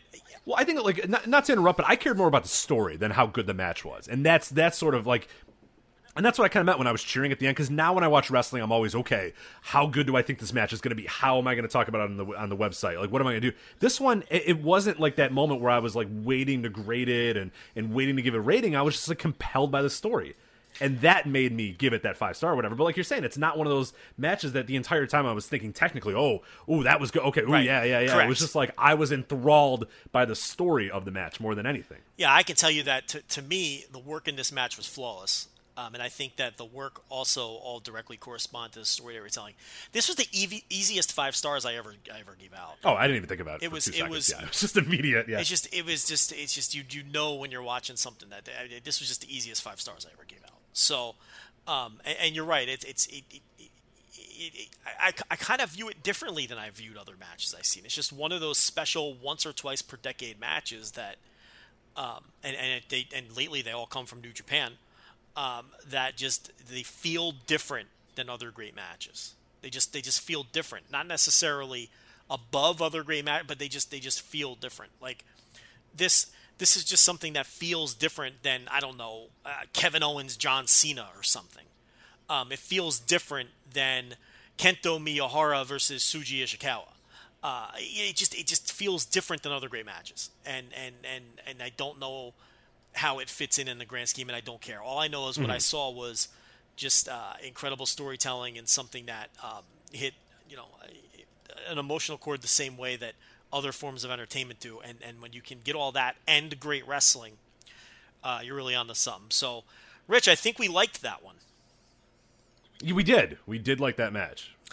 And I guess there's some other things to unpack with it in terms of where they go from here, but we're going to get to that when we talk about the Cow Palace show and some of the whatever they're called. What are they calling the little European Rev Pro deal they're doing? Strong Style Evolved UK. Yeah, Strong Style Evolved UK for the UK shows. We'll get into that sort of stuff, but we're more than an hour into the show, and we didn't even barely broke the glass on Dominion. So I'm thinking our Money in the Bank preview is going to be kind of short, but we'll see. Oh yeah, I have almost nothing to say about that, but yeah. So, I have exactly nothing to say, so that'll be perfect. I think it's time that we just we give NXT the time it deserves, and we give the main roster the time they deserve. Yeah, no, I definitely I have a lot to talk about NXT, and then WWE. I'm going to run down the matches, and I don't know. I mean, when people see maybe Kevin.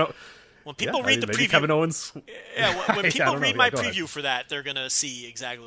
There's just no point putting any time or effort into the fucking WWE main roster, but. So let's work our way down the card. Chris Jericho is the new IWGP Intercontinental Champion.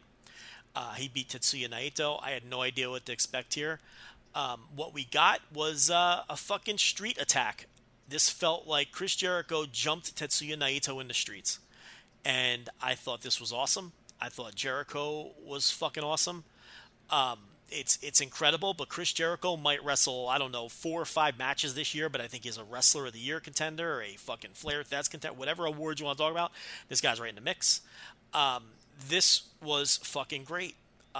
I loved everything. I loved the visuals of Tetsuya Naito getting beat up while half of his 3-piece suit is still on his body. Yeah. Oh my god, I love that. I love that. He's the tattered suit. He's got little bits of it left, and it's just he's just bloody. His eyes all fucked up. He just is a complete mess. And Jericho's a disaster because he's got weird face paint. But yeah, Naito, his hair's in a mess. His eyes bleeding. His suit's ripped up. Like, how awesome was that visual? He's bleeding from the eye. Then he was bleeding from the cheek, and we kept wondering. He was like, "How does he keep bleeding? Where is he bleeding from? Like, what he's the fuck?" He's going through tables. It's and then right.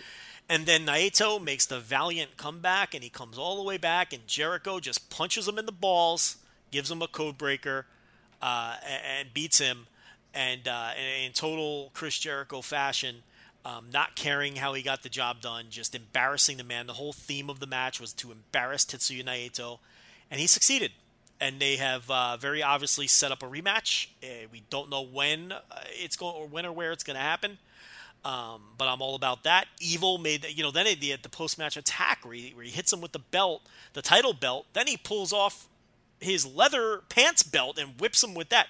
How great was Chris Jericho here? I mean, oh my God, yeah, next level great. Yeah, just incredible stuff from start to finish. I think his best singular performance that maybe I've ever seen of Chris Jericho, and that's saying a lot because I love the Omega match, but I thought that was, and that's not to take anything away from Naito. I think Naito was incredible in this match, but this was, in my mind, the singular best Chris Jericho performance I have ever seen.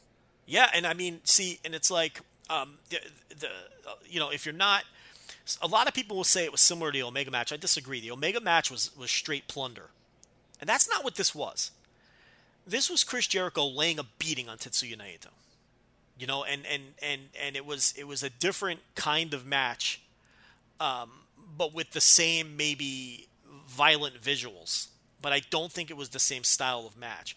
Chris Jericho has no, because I think they were equals. They wrestled that match as equals, yes, doing kind of a plunder match. This one, which was interesting, was literally the Alpha versus Naito, to who the Alpha thinks it might as well have just been a young lion to him. Right. Chris Jericho was out there to prove that who the fuck do you think you are? Right. I'm Chris goddamn Jericho. You need to respect me. Yeah. And that's cool because it's Naito, who's like a big deal, but Jericho goes in there and he's like, nah, man, I'm the fucking veteran. I'm going to whoop your ass. And that's what he did. He whooped Naito's ass. It was not like the Omega and the Alpha Omega one, that was equals. Yes. That was two men that just were out there to kind of fuck each other up and play around with weapons or whatnot. Proof This was better. a beatdown. This was a veteran saying, you're going to respect me when this match is over. I'm going to make you respect me. Yeah. The other match was two equals trying to prove who's better. This was Chris Jericho wanting to embarrass Tetsuya Naito and succeeding as, the first part of the story. And the thing about Chris Jericho now is he's not just reinventing himself every few years. He's reinventing himself with every match that he has now. Which is just, because this was this was a deranged psychopath hell-bent on embarrassing Tetsuya Naito, which was very different than the Chris Jericho we saw against Kenny Omega. So, I don't know. I love this match. I thought this was fucking great. And when you combine it with the junior match before it, what a fucking 3-match series to end what was an incredible show. But, yeah. So, what else did you think of Jericho and Naito? I mean, that's about it. All I can say is you went 4.5. I don't know if I would go that high. I had a real tough time rating this match, and I think it was just one that I like. It's one of those weird ones where I liked it more than I can rate it. Does that make any sense to you? Like, I loved it when it was over, but I was like, I don't even know how to rate that. Like, it was just a fucking war, and I don't know. I had a real tough time, and I don't know if even today I could come up with a rating for it. It's just, there was something unique about it, but man, you could not take your eyes off of it. And every camera shot of Naito was just another part of his body was weirdly bleeding. Like half the match, we're like, where's he bleeding from? His eye socket? Who bleeds from their eye socket? What the fuck? Like, what's going on there? And like, Jericho was a little sloppy at times or whatever, but I don't know. I didn't hate that he was. Like, I kind of thought it almost enhanced it because it nothing felt natural in this match. Everything felt like there was a tug to it. Everything felt like there was that little tinge of realism or whatnot. It felt very much like not of a New Japan match of this era. It felt like you had been transported into some different era of New Japan. I don't know. I just really had a hard time like describing this match. I just know I loved it when it was over, and I know I enjoyed it, and I can't wait to watch it again. But I had a real tough time saying, this is my grade, or this is what I think about it, or whatever. I don't know. It was really hard to judge. That was like that Lucha match we talked about last week. I can't even rate it. All I know is that I really liked it, and I thought it was incredible. But it's hard to rate these dopey star ratings. But people want to see them, so you rate the matches. But then we had the junior title match. Hiromu Takahashi defeats Will Ospreay. What's crazy about this is I went 4.5 stars on this match, and I thought it was a great match, and it had me popping off my couch. And it may have been my least favorite Will Ospreay match of his title run, which is fucking wild to think about, because this was an incredible fucking match. Borderline match of the year contender style of match, but I think probably a peg short. But just, I mean, you want to talk about, easily the two best juniors in the world. And I think that's kind of insulting. I think they're two of the best wrestlers in the world, period. And right off the bat, Will Ospreay sprinting down the entrance ramp to do that flip dive where he nearly killed himself. And then, of course, all of the great stuff from there. Built around Hiromu trying to use the D triangle choke because he. Oh, by the way, I'm sorry to interrupt that. Remember, I said that there was that casual WWE fan who watched this match. He lost his mind at that. He was talking about it for like 20 minutes later. He's like, "Oh my god, how did that guy? What did he even do? How did he even do that?" He lost his fucking mind at that. He just could not even handle what was going on there. It was just, you know what I mean? Like, it's awesome to watch it because, like, you know, we sort of take it kind of, I guess, for granted. Like, it was still an incredible spot, but like, you know, there was 15 other things in this match that I was like, "Oh, that's awesome, that's awesome." But this guy, he would not let that out. He went, "I can't believe that guy did that. How do you even do that?" Like, I got to tell you, Rich, I don't cool, blame him. In my review, I called it the defining spot of the show. Yeah. And this was after I'll never forget that spot. I'll never forget it. So I really can't blame your friend. I mean, I was blown away by it. And then, you know, Hiromu's trying to use the triangle because Will's got the bad neck. Hiromu's trying to get off Will's trying to get off whatever his new finisher is called. I never remember the names of anything. The D. No. Will's new finish. Will's new one. Oh, yeah, I don't know the name of that one. And look, it was just a tremendous match. It was exactly what you would expect from these two. I actually think they have a better match in them. I think they've probably Stormbreaker, right? Is that the Stormbreaker? Yeah. They actually have had better matches. And I went 4.5 on this one. But I mean, look, and other little touches. He went for the Stormbreaker in the first. After he did the flip dive, he moved the pads off of the floor, and he was going to give Hiromu the Stormbreaker on the exposed floor. But it was too early in the match, and he couldn't get Hiromu up, and he literally hand-waved it and said, let's just get back in the ring. And then ended up biting Will later because he took the flip powerbomb on that spot of the floor that he exposed. So there were lots of little touches like that in this match, too. Yeah, that was cool. And they missed it by like an inch, and it sucked because I knew what they wanted to do. And it was funny is we were watching, and I think when I was watching, so I was watching my buddies or whatever, and they were saying, "Oh man, he almost hit the concrete," and I said, "No, Will wanted to hit the concrete." Like that's how dumb these two idiots are. Is that they were pissed that they hit the mat. The idea of the spot was to hit the concrete. God fucking damn it, we missed the mat. Like we hit the mats, we didn't hit the concrete. Like I knew because they were, you know, my one buddy went, "Oh, thank God they didn't hit the concrete floor," and I'm like, "No, those dudes are probably seething that they didn't hit the concrete floor right now because they wanted that to be the spot." And I love how in like the stupid world of wrestling, hitting the mat would be like, damn it, like we set that up and fuck, we missed it. Like they were so upset that they missed the concrete. It's incredible. And the one thing about these two guys that I want to note is that they just take such unique bumps that, you know, they can do things that we've seen a million times in a pro wrestling match or that they've done, but they make them feel unique because they both bump in a very distinct and unique way. And especially Ospreay. Hiromu is just a maniac, and he's just willing to throw his body around. Will Ospreay always finds new and creative ways to take bumps and to sell, which I think he does not get enough credit for. But yeah, it's like... Well, nobody hits a corner like Hiromu, man. If he's getting DDT'd in there, driven in there, I mean, nobody hits a corner quite like him. It's amazing to see what he does in there. Yeah, and, you know, it felt like the right time for Hiromu to win. It's just a shame because it felt like Will had more to give in his title reign, but either way, it was going to be disappointing based on who lost. But here's the thing. You couldn't have Hiromu lose on this show because Naito lost and LIJ lost the tag team titles. You could not have them take 3 L's on this show. They had to pick up one of these matches. So there you go. Hiromu was the new junior champion. Anything else on that one?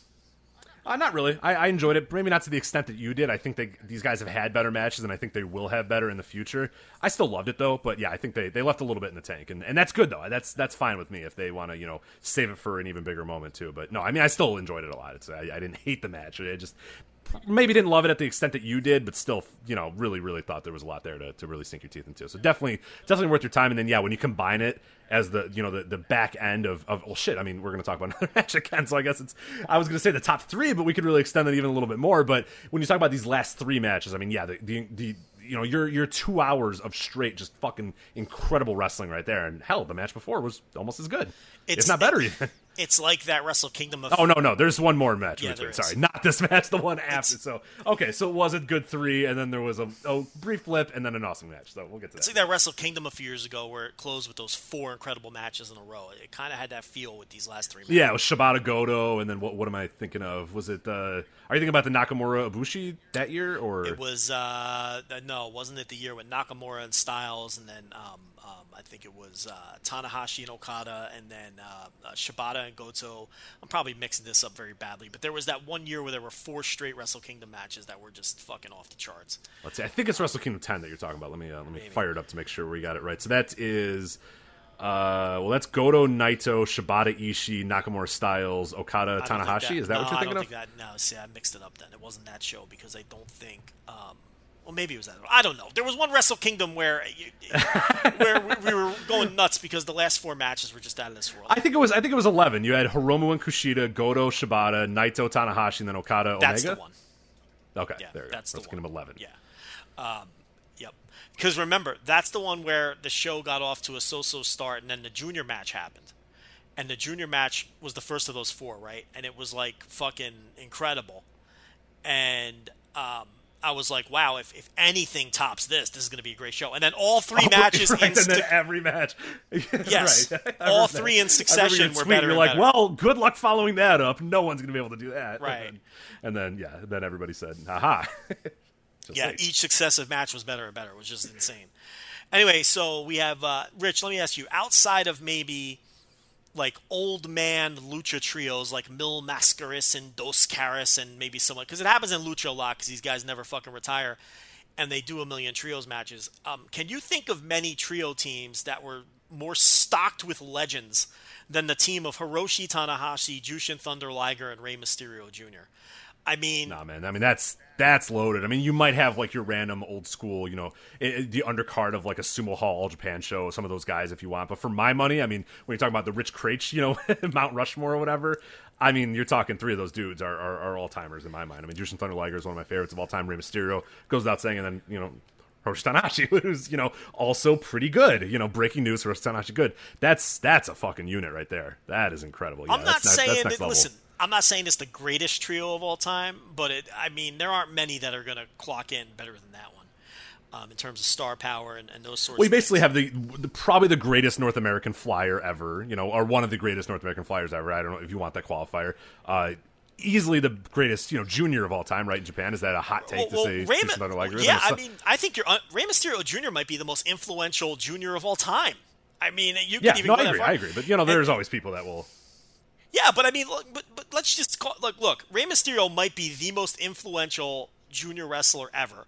Like you just said, Jushin Thunder Liger is arguably the top junior in the history of Japan, and a certified. Will we get subtweets about that? Will we get like Minoru Tanaka subtweets about the Jushin Thunder Liger being the greatest junior? They could subtweet us about this all right? We're gonna get them. Yeah, I cannot wait. If we get subtweeted about this, I'm exposing them.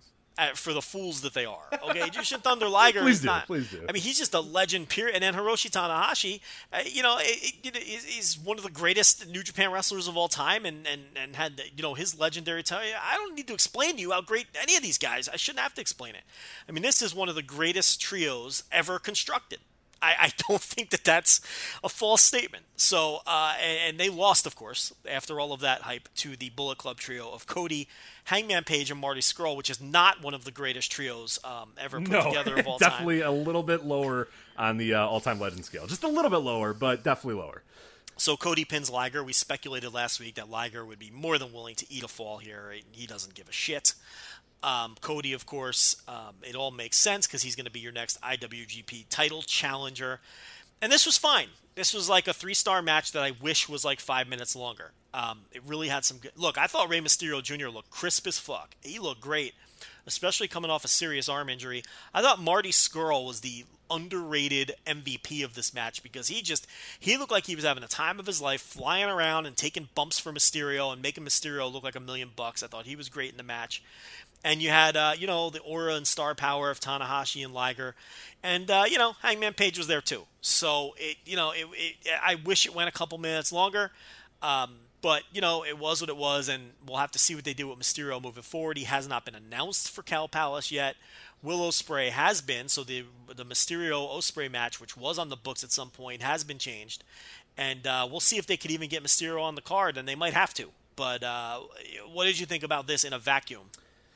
Yeah, I mean, it was cool to see all these guys, and the match itself was largely forgettable. I'll probably never remember any aspect of it. I thought Marty, like you said, was great, bumping for Rey. And Rey, I mean, it needs to be said again, he's a dude who, he got himself a little bit lighter. He got rid of the unnecessary muscle that he had on his body for so long. He got off the WWE schedule, and he's gotten himself super healthy. It's like a brand new Rey Mysterio, because there was a time, 5 years ago, where it was like, this dude's toast. This guy's done. And then even more recent history, you saw him, and we're like, it sucks. It's like, Rey Mysterio's done. Like, the Rey that that we loved and know and whatever, it's gone. He slimmed down. He got himself back. He rehabbed his knees. He looks great. He looks just as good as he did 15 years ago. Like, he's never going to be that fly, like, the 1996 Rey Mysterio ever again. And we knew that, but he's right back to what he was in his prime WWE years. He's, right back there. So that's kind of cool to see. And he's even better than some of those years, too, in terms of how he's flying and how he's moving around the ring. So great for him to get rid of that, because he didn't need that weight. That was kind of a WWE thing where he felt he had to pack on that extra, 40 pounds of muscle or whatever the hell he had. And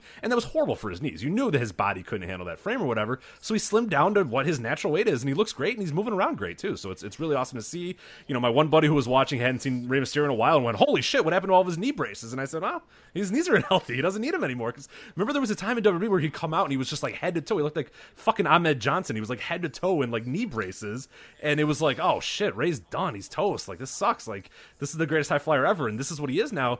He got a miracle pill. He's back to what he was, quite a few years ago too. So it's remarkable to see where he's at right now, and he feels like he's got years left on his career now. Yeah, I mean, this will get us subtweeted, but yeah, there were times where he was toast. I mean, and that makes people mad. No, I still enjoyed him, but like, come on, 5 years ago he was fucking toast. Like, he there were move. periods of his career where you saw he was wearing knee braces on everything.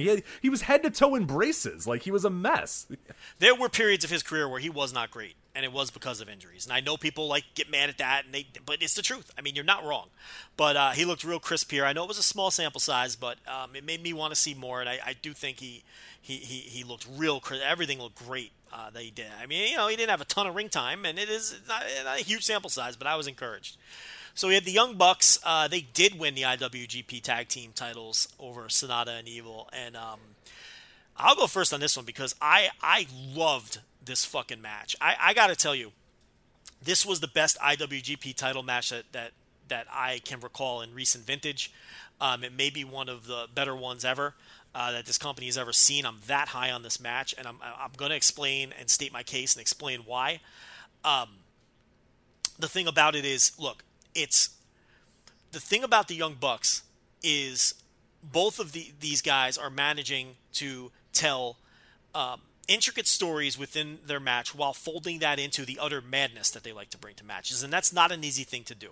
A lot of times you're either a great spot fest style wrestler or you're great at telling stories, but it's really hard to fold those stories into a match where you're also doing a bunch of crazy, dynamic, fast-paced, non-stop action sort of things. And it's like Sonata and Evil kept up all the way. Matt is still doing this thing with his back where he's been selling the back all year long. But in this match, Nick missed a high kick and kicked the post and injured his foot. And he was selling the foot the rest of the match. And it was playing into the rest of the bout. He would land kicks, but then he would be unable to go for covers because, it was excruciating pain to his foot. They went for the Meltzer driver at one point, and Nick slipped off the ropes because he couldn't complete the move because he's limping around on his foot. And the other thing about this that I loved was, if you go back and watch this match, I say the closing stretch, but really the whole second half of the match was one giant closing stretch because the Bucks brought that junior tag energy to a heavyweight tag title match. They had this incredible 7-minute closing stretch with such intricate spots that required such intricacies and timing and everybody being where they needed to be. And if anyone was a second late on something, it would have looked horrendous, where they weren't able to break up a pinfall, or they weren't able to break up a finishing maneuver, or they weren't there to save a partner, or they weren't there to they had all, it was such a high what do they call it in figure skating or diving, degree of difficulty. This match was such a high degree of difficulty, and all four guys were picture perfect in executing this incredibly difficult match. I mean, if you go back and watch this match and how complicated these spots were and how one spot would feed into the other, and this was not the kind of match where you do a big move and you lay around on the mat for 5 minutes. This was constant action for the final 7 minutes of the match, constant finish teases, constant breakup of pinfalls and everything, and everyone was right where they needed to be every time. And the drama and the escalation was off the fucking charts. I mean, this was just an incredible match. And you know, and again, I went dark before I watched, and I wrote my review, and I see that some people really liked it, and I have no idea if I'm the only one that's this high on this. I don't know. I haven't really read any other reviews. I've only talked to a few people involved with our site. But Rich, this was, to me, not a good match, not a great match. This was an incredible match. I went 4.5 on this. This is the best tag team match I've seen this year. This is the best IWGP tag team title match I've seen in probably a fucking decade. I'd really have to think about it. It's definitely the best tag title match in this company since the quote-unquote Okada era has begun. I have no doubt about that. And I don't even know if it's particularly close. You know, so yeah, it's one of the better tag team matches I've seen overall in pro wrestling over maybe the last 18 months. I really love the fuck out of this match. Yeah, I loved all the parts that you liked about it as well. One thing that I really, really enjoyed too is because it was the juniors and the Young Bucks, and obviously this wasn't their first rodeo going for you know, the main event or the heavyweight tag team titles, but they worked it very much in the style that they were the lighter guys. You know, they are the heavyweights, they've gotten to that level, but they understand that they can't mix it up with Evil. They know that Sonata, if they got caught even for a second, Sonata was going to throw them in that sleeper or do whatever. So they were jumping around, being kind of the little guys in the match, but not, you know, overly doing the little guy shtick, but enough where you could kind of sense, okay, the Bucks know that they're, and that's their bread and butter anyway, you know, is Young Bucks doing what they did. But that was a nice little touch that, like, everything that they did in the match was very much like double team maneuver, quick, get in and out, like, don't let themselves be exposed at any minute of that match, because anytime Evil grabbed a hold of one of them, he would toss him around or powerbomb him or do whatever. And Sonata, if you got him for a second, he would try to throw you in that sleeper or try to tap you out or whatever, sort of the skull end, I should say. So sorry. So I thought that was a really cool aspect of it as well, is that it was like the Bucks kind of felt like the juniors still, which is a good story to tell, and it's the way that the Bucks really work. But yeah, like you said, anybody who goes right now and says, oh, the Bucks don't, you know, we heard the old thing, oh, the Bucks don't sell, or they're just moves, or they just do it. You have not been watching the Young Bucks, because this match was dripping with selling. Like you said, one Buck can't move, his back's shot, he can't do any suplexes, he can't do any power moves because his back can't handle it. The other one can't kick, the other one can't jump onto the ropes. Like, the whole match was centered around these Bucks, you know, their body parts just being ravaged or whatever. So it's just like, you know, anybody who says it anymore, you're just completely lost. You're just not watching it. You're not watching it, but you're not watching Young Buck matches. You're listening to Jim Cornette podcast. Well, you've also have not been watching Young Buck matches for like 3 years. Yes, like you're doing like 2013 Young Buck, you know, bullshit. You're off the reservation. You're regurgitating Jim Cornette narratives, and just, you're an idiot, and stop talking, because you need to go away. The Bucks are doing old school tag team psychology with new school athleticism. That's what they're doing. Right. So you're dead on about that. And Rich, I do think it's time, and I hinted at this earlier when I talked about Okada. It's time to say the Young Bucks are one of the greatest tag teams in the history of professional wrestling. And I'm comfortable saying that now. And I will go a step further, and I will say that the second that they're on the Hall of Fame ballot, I'm ticking the box. I don't even think there's any doubt in my mind anymore that they're not only one of the greatest tag teams of all time, but they're a Hall of Fame tag team. They have the resume now. Rich, I want to put it to you this way. The Young Bucks, on sheer long... Look, I'm not saying they're the greatest team of all time, because I don't think they are. You know, but just on sheer longevity alone, there's only a small handful of tag teams that can match them. They had their first match together in 2004. Rich, they've been teaming together for nearly 15 years. And the thing about it is they never have teased singles runs. They've always been a team. They've got almost 15 years of matches under their belts, and a good chunk of that have been as arguably the best tag team in the world, or one of the top 5 tag teams in the world for a good portion of those 15 years, especially towards the back end of that over the last, like you said, 3 or 4 years, last 3 or 4 years or so. So I really don't think it's outrageous to call them one of the best teams of all time at this point. So what I did earlier today on Twitter was I asked people, and I crowdsourced, and I said, who do you think is the greatest tag team of all time? And as a secondary question, who do you think is the greatest tag team of the modern era of pro wrestling? And I designated that by saying roughly the Attitude Era to the present is how I defined modern era wrestling under that context. And the reason I did that, Rich, there was a method to that, was so that we could compare the Bucks to the greatest tag teams of all time, and also compare them to their contemporaries, the greatest tag teams of today. That's why I split it up with the time periods that I did.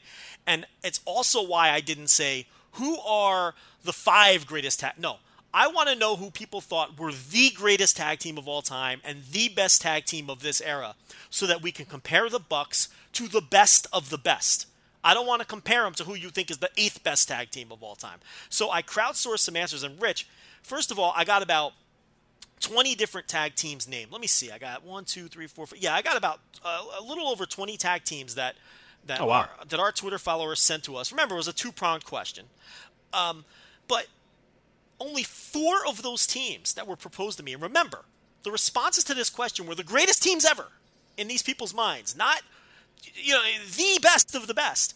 Only 4 of those teams had longer runs as a tag team than the Bucks have with their 15-year run. The thing about the Bucks is a lot of the greatest tag teams of all time, Rich, weren't together for a long period of time at all. Right. When you posed this question, the rest of the day I was kind of thinking about it in my head, and everybody that I came up with, I had a few teams, and I'll mention them as you kind of list off the list, and I'll tell you which ones I had, but I was looking at them and I was like, yeah, that team, but man, they really only were around, 4 or 5 years or whatever, 6 years tops or whatever. Everyone I kept going to was like, yeah, I love them in the amount of time, but very short longevity, not a lot of years. And I kept going back to the Bucks and it's like, fuck, I've been personally seeing the Young Bucks as a team for 10 years. Like in my lifetime, they've just been there forever. I've seen them in Ring of Honor as like, whatever the hell ages they were, like 22 or 23 years old or whatever. I've been seeing them live for 10 years at this point. And that part kind of got me. I was like, holy shit, it might even be longer than that now that I look at it. Maybe not even 10 years. That part got to me. I was like, shit, all these teams that I'm mentioning, I don't know that they were around 10 years as a team. They had great runs. They had high peaks, and we'll talk about them here in a sec. But man, the Bucks, the longevity alone, that's what I mean, is next level at this point. Yeah, the longevity alone, they just simply have a deeper resume than most of the other greatest teams of all time. And if you want to look at kayfabe, Rich, I don't think there's a tag team ever that has had more tag team title reigns than the Bucks. And you might say, okay, but what does that mean? That's kayfabe. What it does tell you, though, is wherever they have gone, those promotions have thought of them enough that they are the best tag team in their company, or that they can draw the most money out of the tag teams in their company. Because they win tag team. They've won more. I don't know if there's a fact, but just glancing at it, I can't imagine there's been a tag team that has won more tag team titles than the Bucks have. But anyway, let's go down. There's only 4 tag teams that came up that have had longer runs than the Bucks. And again, none of these teams we name, I'm not going to sit here and suggest that look, you may think that all of these teams are better than the Bucks. You may think that half of them are, some of them are.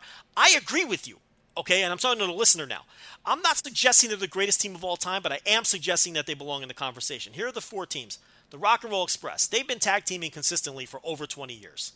Okay, they've never, even today, they're tagging consistently. So, they've had a 20-plus year run, and, I am not putting the Young Bucks ahead of them in terms of my own personal rankings. The Dudley Boys were together as a team for 17 years, but not consecutively. They had a run from 1996 to 2010, then they didn't team for a while, and then they had a shorter, shittier run from 2013 to 2016. Rich, if you're asking me, the Young Bucks have had a better career than the Dudley Boys. I don't know where you stand on that. Yeah, and I like the Dudley Boys too, but I think for 100%. I mean, their ECW run, the Dudley Boys were more about promos and sort of the character-wise, which was great. It was next-level stuff, but yeah, the in-ring was left a little to be desired. When they went to WWE, there was a lot of good stuff when they initially came to WWE, and then really other than like the times when they had, and we'll talk about the teams here in a little bit, ones that I picked out, they had great matches with great teams, but then, as those sort of teams moved on and broke up or whatever, the Dudleys I never really liked all that much more after like a 1 or 2 year period. So no, I think the Bucks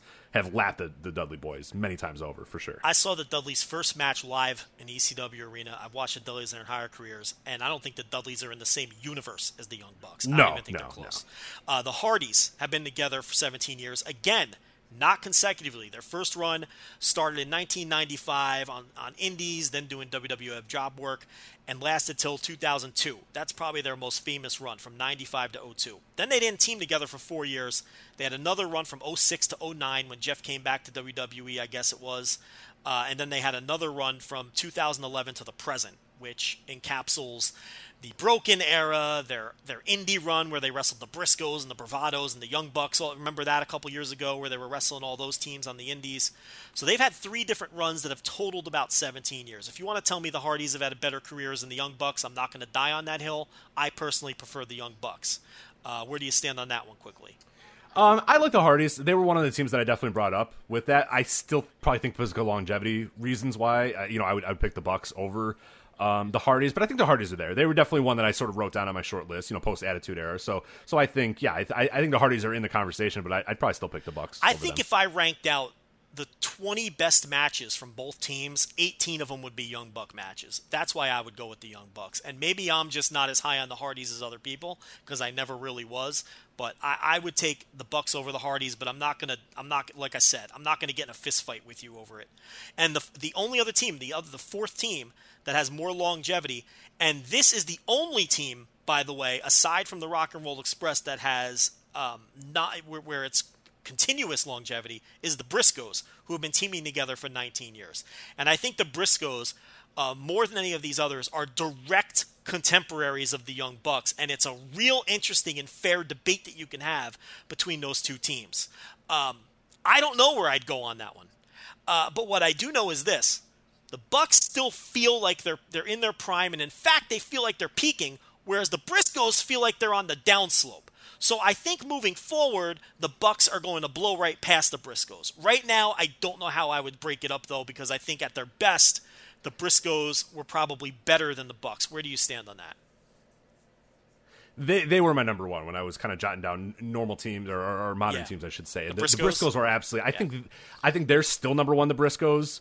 But like you said, if the trajectory is the way they go, I'm not liking anything that I've seen from the Briscoes like this year or even the last few years. If the Bucks even have a handful more matches that are good or next level, they'll pass the Bucks. But I think or the Briscoes. But right now, I think the Briscoes are still mine for modern teams, because I've seen the highest of the Briscoes are just incredible. They're almost otherworldly, some of the stuff that I saw them do.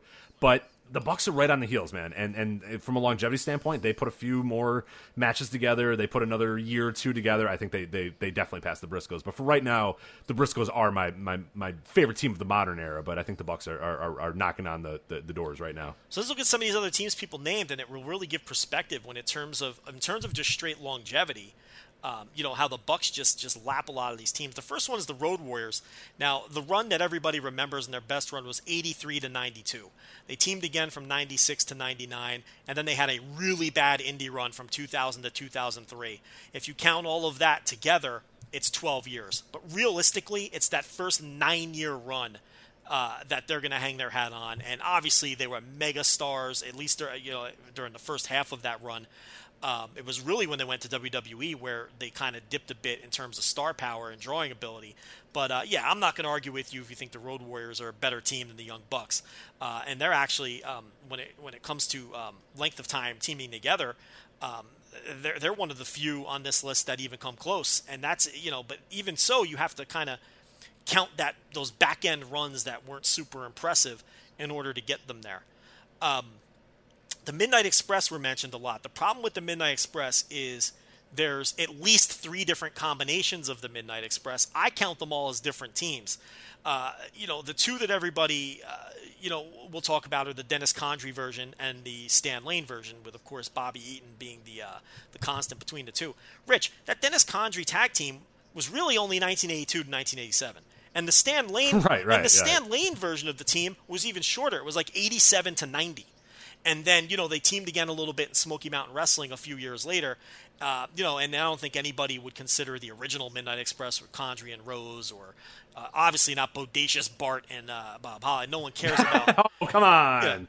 But in terms of the Condrey and Lane teams, again, no longevity. 5-year run for one and 3-year run for the other. So if you're talking depth of resume. Now, if you want to tell me that one of those versions of them, I think when people say the Midnight Express is the greatest tag team of all time, I think they're counting those versions together. Me, personally, I don't think that's fair. To me, it's 2 different teams. Where do you stand on the 1 team or 2 team? It's got to be that you have to do the one, right? You can't just count all of them. That doesn't seem quite fair. Like, if they were like if you want to go with like the Shield or whatever and say like, oh, well, whatever, any combo with the 3 or whatever, or the Freebirds, I'm sure you're going to mention here in a bit, that I'll allow, because you can have that sort of, but they're like wholly different teams. There might be a constant in there that might be the same name, but I don't think you can just count them all as one, right? That seems kind of cheap. I think it's case by case. To me, the Midnight Express are 2 different tag teams. But to me, the New Day is all one tag team. I think it's just, to me, it's a case-by-case basis. I'm not going to sit here and split up when Kofi teams with Big E and when Big E teams with Xavier. No. To me, that's one team. But Midnight Express, they're two distinct tag teams. So, it's like, at the risk of fucking going against everything that's holy in wrestling, I'll take the Young Bucks over either version of that team. They just weren't together long enough, as great as they were. That's my opinion. Let's see. We've got Edge and Christian. Rich, 1999 to 2001. I mean, it's a blip on the radar. I mean, I was shocked that they came up, quite honestly. Maybe, again, I'm underrating them. Again, that's not my favorite era of wrestling. They were really good. They were really good in that era. So I didn't, because I wrote them down. They were one team that I definitely had. But again, you mentioned longevity. They don't have that. I mean, it's 3-4 years, and then they realized that Edge was a star and that Christian they could do some stuff with. And that's the problem, is most good tag teams, if you're that good, eventually they realize, oh shit, we're going to talk about another one, I'm sure, the Hart Foundation, where once you realize Bret Hart's good, you're not going to have Bret Hart toil around with Jim Neidhart for 5 more years or whatever. You're going to have him move on or whatever. And that sort of happened with Edge and Christian. I think they were very good, though. I know it's kind of your dark period or whatever. I think they were really good, and they deserve to be on that list, but when you compare them to the Bucks, no comparison, because the Bucks have been around quadruple the amount of time that Edge and Christian were. Yeah, I'm not super high on Edge and Christian. They had another short run in 98 where they put them together for a little bit, but it's really 99 to 01 that people are paying attention to. Let's see, Speed Muscle. Okay, Speed Muscle came up. This is Doi and Yoshino. No, from 05 to 2013, they had various runs where they had runs together as a team. And then again, recently, in this past year, from 2017 to 2018, they came together again briefly. But even all told, if you count all of that, which really isn't necessarily fair because there were periods where they didn't team together, it's about a 10-year run. And that's broken up into several little mini runs. And one thing that we've pointed out was not a lot of their matches made tape. I think we counted a couple years ago, and they had something like 20 matches total on tape as a team. So that's a problem, too, when it comes to Speed Muscle. A lot of their matches that they did have were matches that never ended up on tape. Certainly a great team. Or only Bill Thompson has access to. Yeah, exactly. I didn't want to. He's got the secret drive with all the fan cam Dragon Gate footage that we all need. I didn't want to get super inside baseball with it, but yeah, we had this absolute idiot who used to argue with us by the name of Bill Thompson, who used to write for the Wrestling with Words site, and he was an absolute dope. And he once argued that Speed Muscle was a bad team, and that he could say that because he had seen well over 50 Speed Muscle matches in his life. So I went back and counted, and at the time that he made that statement, they had like 21 matches on tape, which exposed Bill Thompson as the absolute fool and liar that he is. Right. And the best part is there was like hardcore, like Case Lowe, obviously he's seen most Michael Spears, guys that are on our web, our own website, John Carroll type, that was saying, I don't think I've seen that many Speed Muscle matches. And like Michael Spears has seen everything. He's seen literally every match that any of the Dragon system has ever produced. He's got an encyclopedic knowledge of every little bit and piece of it or whatever. And it's like, he's like, I don't know that I've even seen that many Speed Muscle matches. So that was a great one too. That the rest of us were like, I don't know, we've seen like 10, 15 or so tops, like at the absolute most, if we watch almost everything that they made on tape. So it's kind of funny. But yeah, that speaks right to it too. It's like, yeah, I mean, they obviously high highs, but I don't know, we haven't seen all of it because they weren't around that long. Yeah. They just, not a lot of stuff made it to tape, so it's hard to really put them in that pantheon. Hart Foundation, 85 to 91, 7 years. And remember, some of that... Yes, they were definitely one of mine. Now listen, some of that was spent as singles because they broke them up in the Bad News Brown Battle Royal, and they went singles for a little while. So, not exactly, not 7 years of teaming with each other, for the full calendar year and those sorts of things. Holy Demon Army, which is, of course, Taue and Kawada, which was the most frequent response of any Puro team. They had a 7-year run from 1993 to 2000. Again, and they teamed a couple times as a gimmick in Noah after that, but we're not going to count that. Here's the thing. We're not count that as part of their run anyway. The run that people are familiar with is 93 to 2000. If you tell me Holy Demon Army is a better team than the Young Bucks, I am not going to argue with you. Again, the point of this is not to tell you that the Young Bucks are better than all of these teams.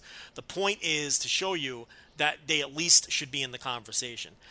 Motor City Machine Guns came up, which I don't consider them one of the greatest teams of this era. Well, maybe of this era. Not that there's no way I would ever consider them the greatest team of this era. You want to extrapolate it out to top 5 or top 10, then yeah, I could see squeezing them in.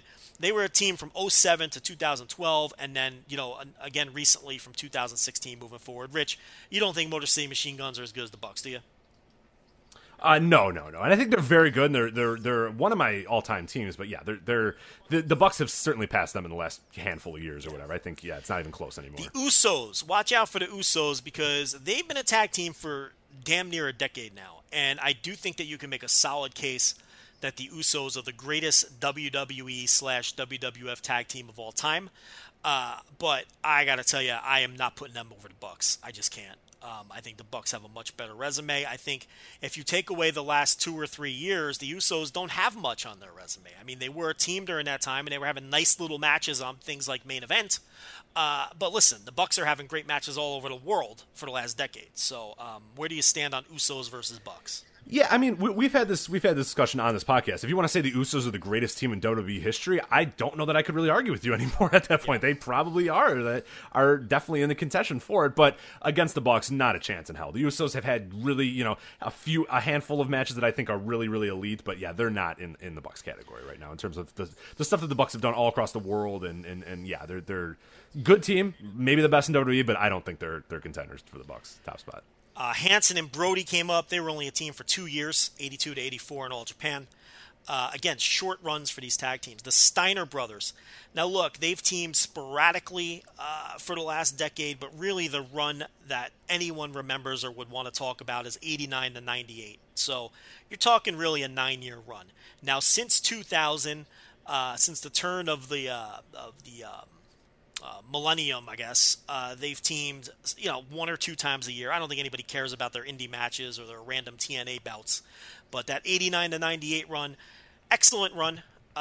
Then we had Footloose, which is Kawada and Fuyuki, of course. 3-year run, 87 to 90. And they teamed a little bit in 1984. They put them together and tried them out. But the run that people associate with Footloose is really 87 to 90, and it's only 3 years.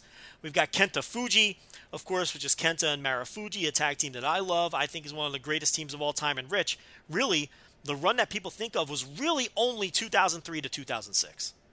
They had some matches together, until Kenta left the company, really, but it's 03 to 06 when people think of Kenta Fuji. Again, it's only 3 years. It's just a 3-year run. Misawa and Kobashi.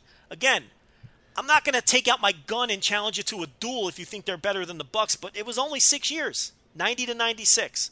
And longevity is only one piece of this. I get it. But what I'm trying to demonstrate is, the Bucks have a deeper resume than just about any team ever.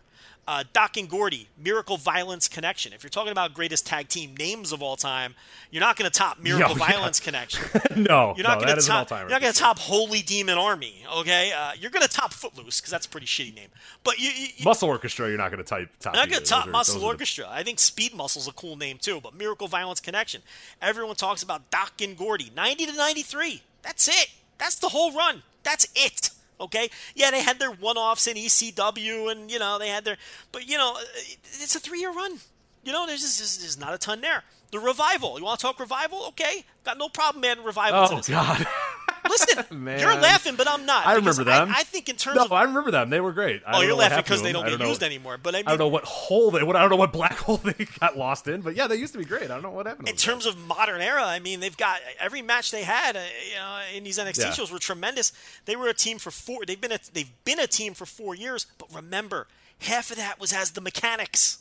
Okay, which I think they made TV twice. So unless you were on the Largo loop and you saw something that I didn't, you're really talking about a 2-year run as the Revival. Well, a little longer than that, since 2014. So a 4-year run is the Revival, and then like a 2-year run is the Mechanics. So and then the Minnesota Wrecking Crew came up, which again, there's like 19 different combinations of this one, but I assume that people are talking about Ole and Gene, the 1970s connection, which they were together from about 1969 to 1981. So you did have a very beefy 12-year run in all kinds of territories for those guys. I assume that's the combination people are talking about. I'm not going to sit here and tell you I'm an expert on the Minnesota Wrecking Crew. I've seen a couple of matches at most. I don't think Rich is going to tell you he's an expert on the Minnesota Wrecking Crew. Look, we can sit here and talk about the fabulous Kangaroos if you want, okay? But, I mean, really, what's the point? You really want to talk about the Dusick Family Riot Squad, go right ahead. But to me, this is sort of, how far back do you want to go? I mean, at some point, if you're talking about the history, at some point, if you're talking about the history of the NFL, you don't bring up a running back from the 1920s before the forward pass. You know what I'm saying? If you're talking about baseball, you can bring up Cap Anson if you want, but it was it required 8 balls before you walked, and walks counted as hits, and, fans were running on the field, and they used 1 ball, even if it got destroyed during it. I mean, come on. I mean, you got to reel it in a little.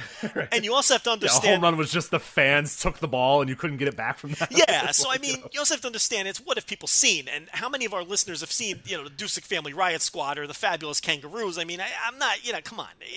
If you want to tell me they're better than the Bucks, I'm not even going to bother arguing. Fine. You win. You got that one. But the wrestling is so different that I don't even think it's pointless to compare. But Minnesota Wrecking Crew, I do think you can compare them. I just haven't seen enough. But again, all of these teams I'm naming, just to be clear, before you get on your little Twitter and start burying me, are great teams. All-time teams. Among the greatest teams of all time.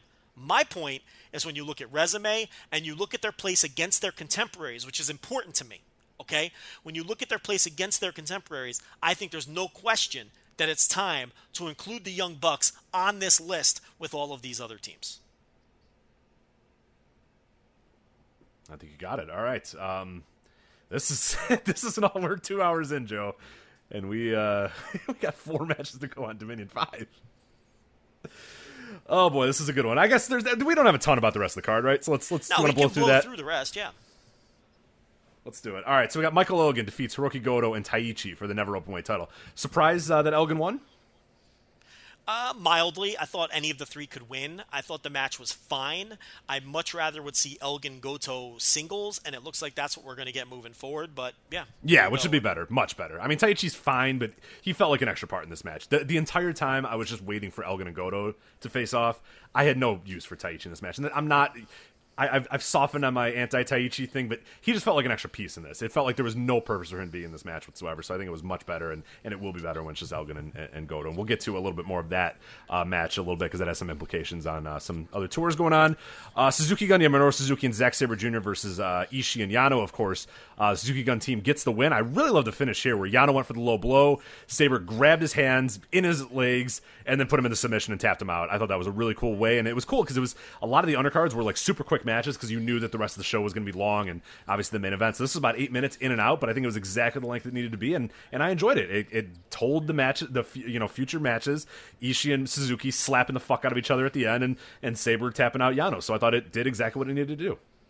Yeah, I mean, it should have been for the Rev Pro tag titles. If this team was going to win, there's no reason they couldn't have done that, but that's a minor gripe.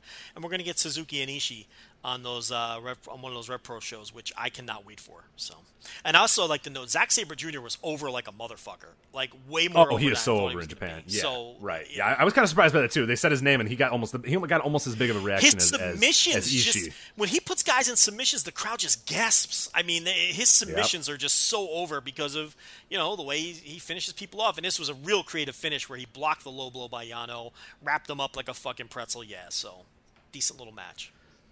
Good stuff there. Taguchi Japan, which was Juice Robinson and David Finlay, defeating Jay White and Yoshihashi in a little over 7 minutes.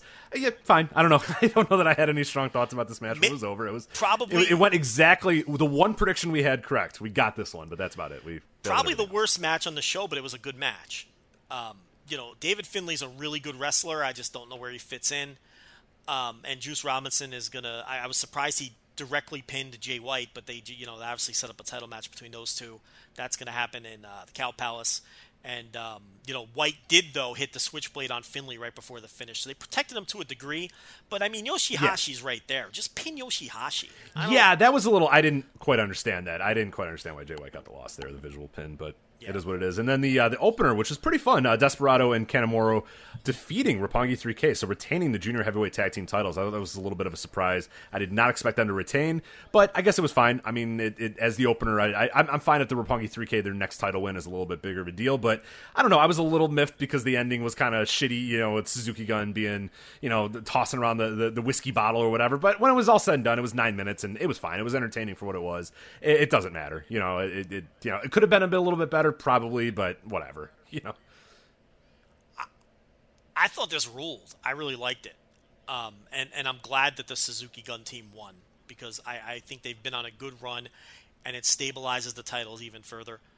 Roppongi 3K, they're 20-0 years old. They got plenty of years ahead of them to win tag team titles.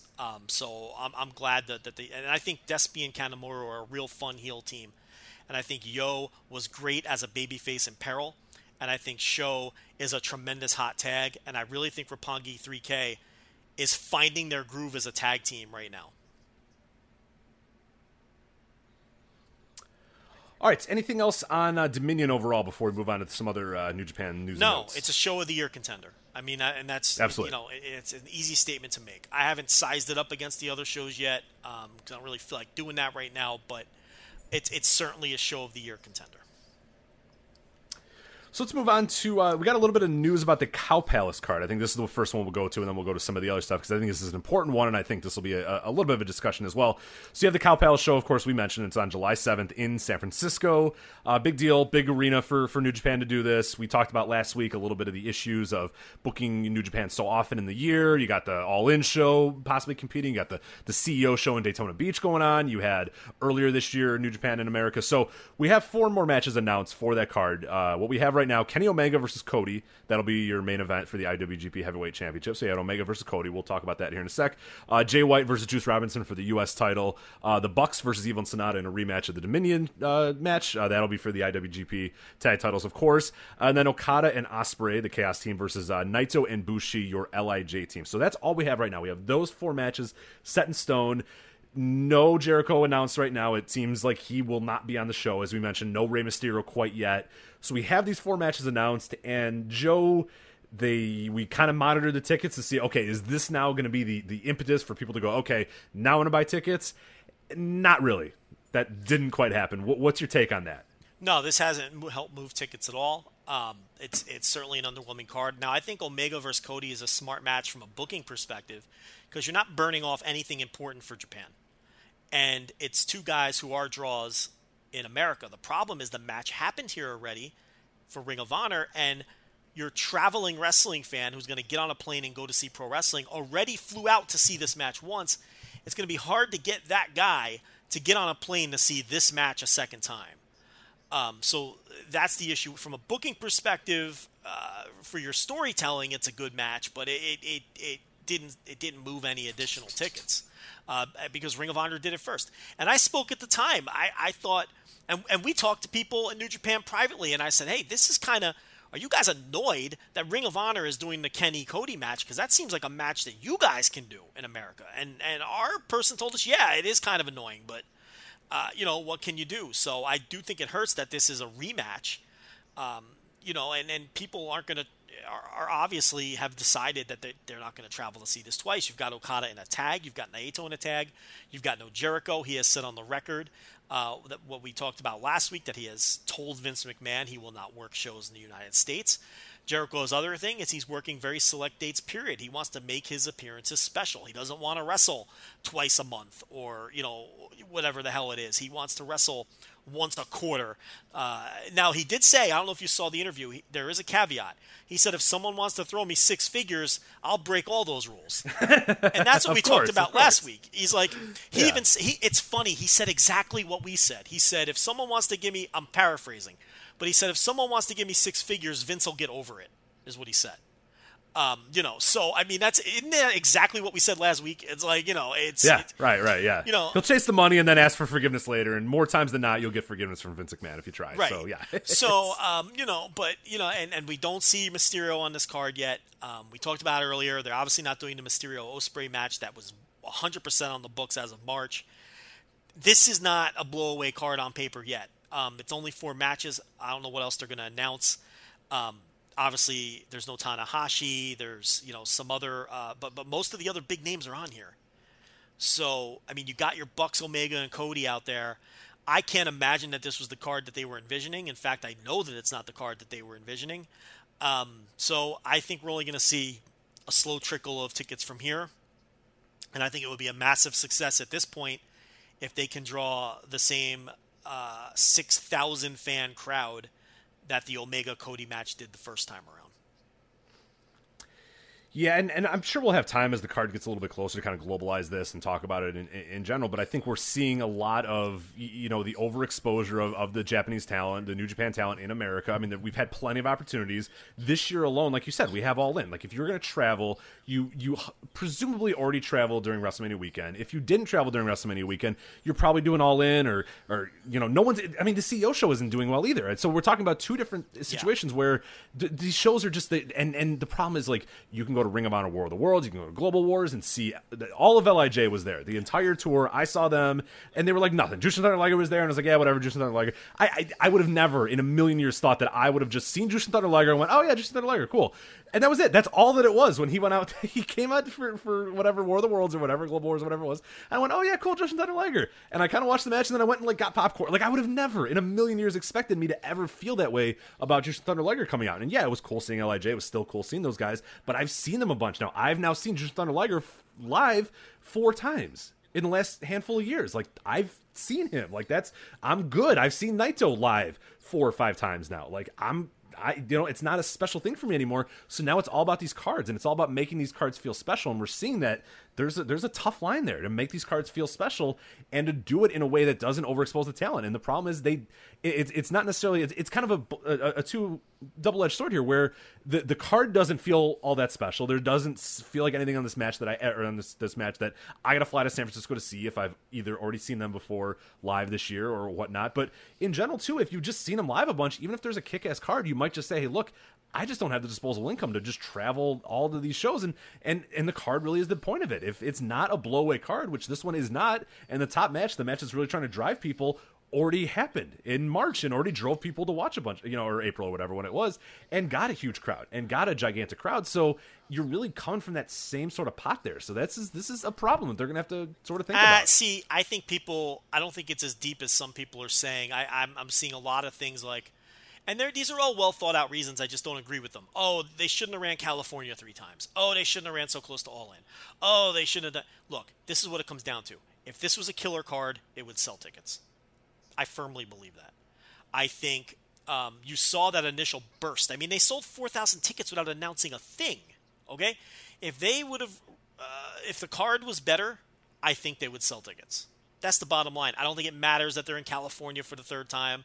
I think these are small, granular things, but I don't think these are the reasons that the show isn't drawing. I think you nailed it. Oh, no, and I agree with that, too. I think there are little things, but I think it's the card that's always going to... Like we said, it's too rainy, it's too nice, it's too cold, it's too snowy, it's not snowy enough or whatever. None of that fucking matters if it's a great card. People will find a way to get to the show. If this was a kick-ass card, people would find a way to the show. And I think this brings up something that we talked about a few months ago, and I'm curious if we want to bring this back up again, or like I said, we can kind of globalize this in a few weeks as we get closer to the Cow Palace. But we talked about a little bit of, maybe we sort of assume that New Japan has this level of, oh, we're coming to America, we need to do this, we got to get this.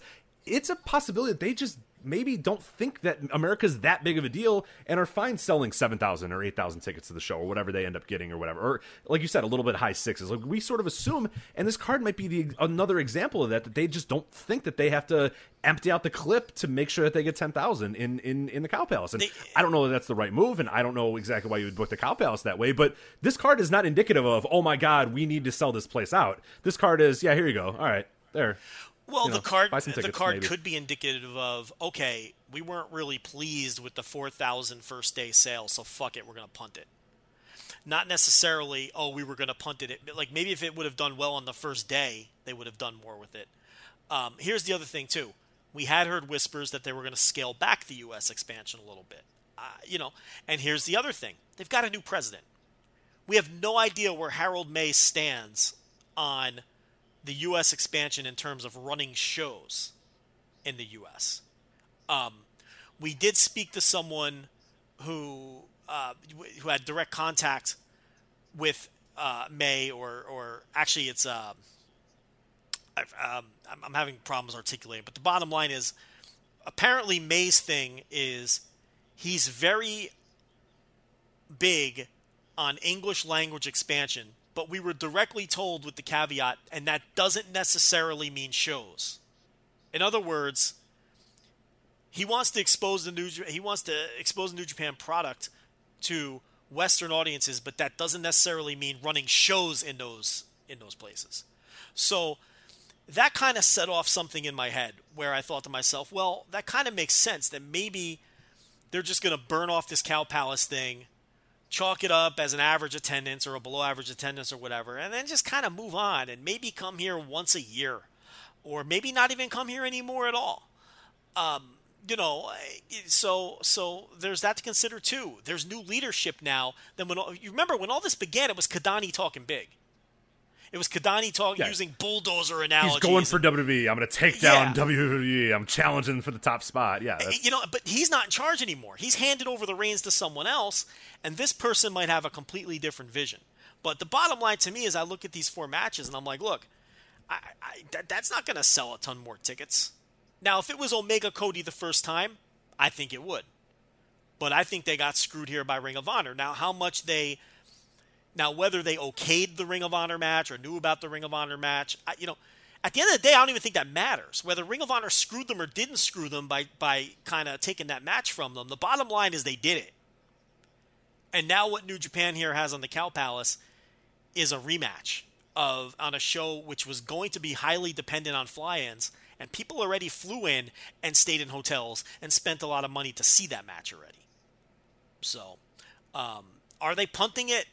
It kind of has the feel that of a show that's being punted. Yes, because especially when this is not a card. This is not a card that now I would have, because if you throw a kick-ass card, like this is something that I was I'm probably not going to go, but I was maybe sort of somewhat kind of on the fence, but now there's no chance in hell. And I'm sure there's a lot of people that are this way too. I look at this and I go, yeah, I'm good. Like, that's fine. I'll watch it home. I'm good. If they sell 5,000 or 6,000 tickets, they're going to make money on this because the Cow Palace doesn't cost shit to run. I mean, you have indie promotions running the Cow Palace. That's a building just sitting there dead, waiting to be run. But, it's obviously you can't call it a success for the company unless they fill it. You're going to run it, fill it. That's the bottom line. And at this point, for their sake, you just hope they draw enough fans so it doesn't look horrendous on TV. Yeah, and that upper deck's looking pretty horrendous. Yeah, the upper bowl looks awful. The entire floor and bottom bowl are going to sell because they're very close. The floor and the bottom bowl, that's going to be packed. That upper bowl isn't going to come close because that whole upper bowl section around that corner there at the one end of the arena is solid blue. Not a single ticket has been sold. Forget it. They're not selling those seats. It's going to be whatever, walk up there is the day of the event. People who can't buy on the floor, they're going to buy, they're going to sell 100 of those if they're lucky. So, yeah, you're going to want to avoid wide shots from the fucking entrance ramp up to that fucking upper bowl because they might as well just tarp the fucker off. I mean, if they don't sell them. Yeah, go borrow the tarp from the Oakland A's across the bay because that's what you're going to need, unfortunately. And I think a lot of the big matches. That's the transition. I think a lot of the big matches they could have done, they gave to fucking Rev Pro. Right, yeah, let's talk about these Rev Pro shows a little bit here. So you got the Strong Style UK shows coming up. So you got 2 nights there going on with Rev Pro, kind of in conjunction with Rev Pro. A lot of good stuff on these. We'll talk about the kind of the big matches that you have here, but off the top of your head, the one that we said for the British tag team titles, the main event of night 1 is Minoru Suzuki and Zack Sabre Jr. versus Okada and Ishii. You also have Kanemaru versus Will Ospreay, Chris Brooks versus Yoshihashi, Walter versus Yuji Nagata. What a little sleeper match that is. I cannot wait to see Walter Yuji Nagata. That is like, Alan's going to be there, right? Our good friend Alan 4L. I'm sure. Because that's like his fucking dream match right there. That sounds really right up his alley. Also, Tiger Mask and David Starr could be really fun too. I really like that. I like the dynamics of these matches. They're kind of fun. There's like some different, unique things they kind of did with that.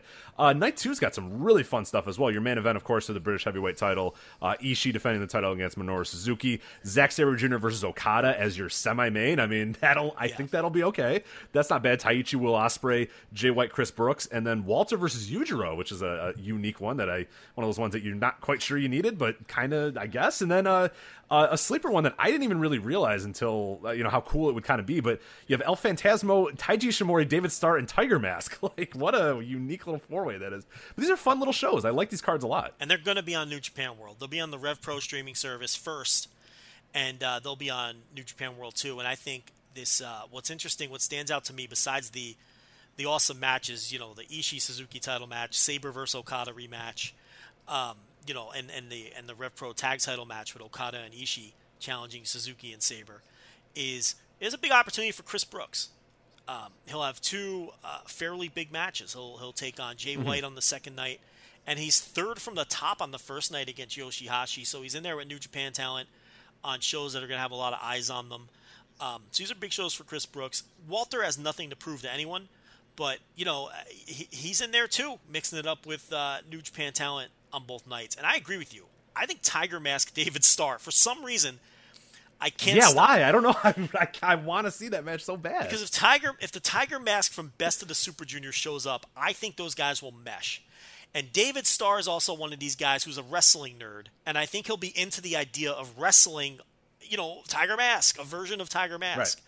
So I do think that they will make the most of their time. If he gets a motivated, look, David Starr is always going to work hard. If you get a motivated Tiger Mask there, I think there's something to be seen. And then there's this TBA. I mean, Shota Umino on night one, and Dan Dugan on night two, or Dan Duggan, however you pronounce that. I'm not familiar with this Dugan. Hacksaw Jim Dugan. I'm going to go the Mid-South route and call him Hacksaw Dan Dugan here. But anyway, they're both scheduled against to be announced, and I have no idea what they have up their sleeve there, if it's going to be a big-time surprise or if it's just going to be some geek. So, but, who knows? Maybe that's going to be some crafty little surprise that Rev Pro has up their sleeve. But, yeah, I think some of the matches here, could have been done at the Cow Palace. It just goes to show you they're giving – now, look, some of these have Rev Pro, look, you're not going to depend – Rev Pro's not going to have their titles defended in San Francisco instead of their own show. But, could you have done Zack Sabre Jr. Okada in the Cow Palace? Yeah, you could have. And I think that would have been a match that would have gotten people excited.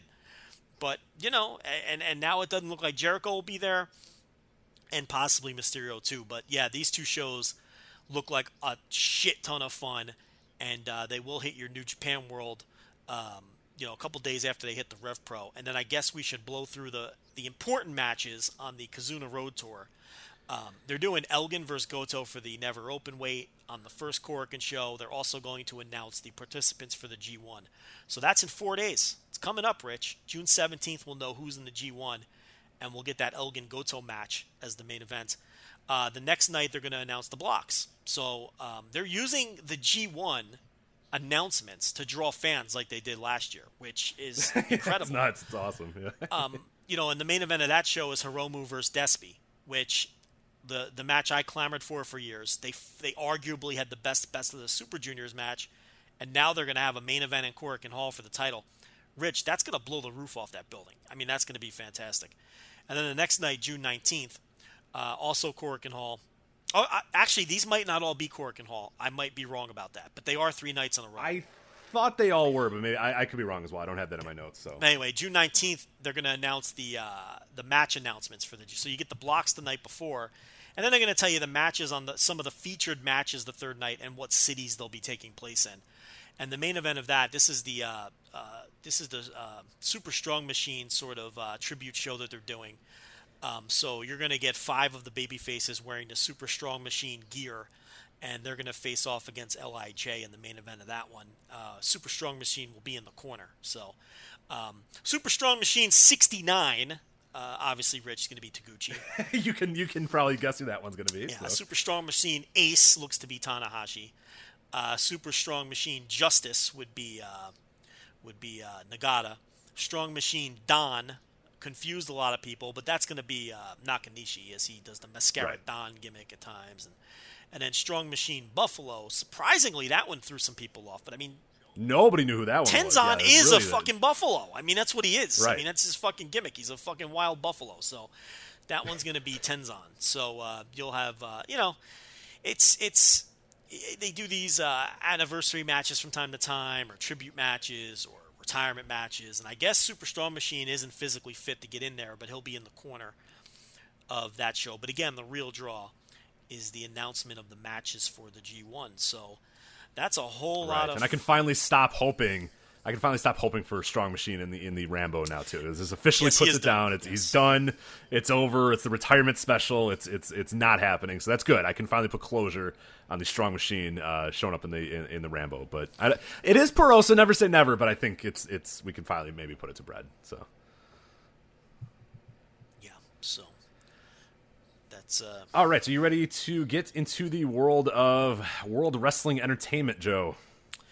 Yeah, we've got NXT TakeOver Chicago, which you will not be attending. That's on Saturday. No. And then we've got Money in the Bank the next day. We'll start with NXT TakeOver Chicago. And we're not going to waste any time because we're running out of time on this show. We've got some stuff to get to. TakeOver Chicago looks way more enticing than the Money in the Bank show. Well-built show. TakeOver, as we always say, Rich, the safest bet in wrestling. This is guaranteed to be, like, is there any doubt in your mind that this is going to be a good to great show? No, it's going to be great. And for the record, the reason I'm not going is because I have to go to a wedding. Trust me. I was a little upset when I found out someone would book a wedding on TakeOver Chicago night, but it's all right. Yeah. So the nurse got a look, too, and she kind of understood it. I was just like, fuck, that's TakeOver. She's like, oh, damn, I'm sorry. Like, not her fault, obviously, but I was a little miffed that... because I don't want to miss a TakeOver because they're great. They're always good. So I did not care about Money in the Bank. I'll be free on Sunday, but I'm not fucking going to Money in the Bank. But I was a little miffed that I couldn't get to TakeOver, so it kind of stinks, but whatever. Yep. So Lorcan and Birch finally getting a little push here. And if you've been paying attention to the TV, they get a tag team title match against Undisputed Era, O'Reilly and Roderick Strong. In this case, I thought they were going to kind of do a Freebird deal, but it looks like they're kind of settling into Roderick Strong, just kind of taking Bobby Fish's place as part of the tag champs while Adam Cole focuses on the North American title. This is probably the sleeper match of the night because it's the match that no one's talking about. I mean, I think this could easily be the best match of the night.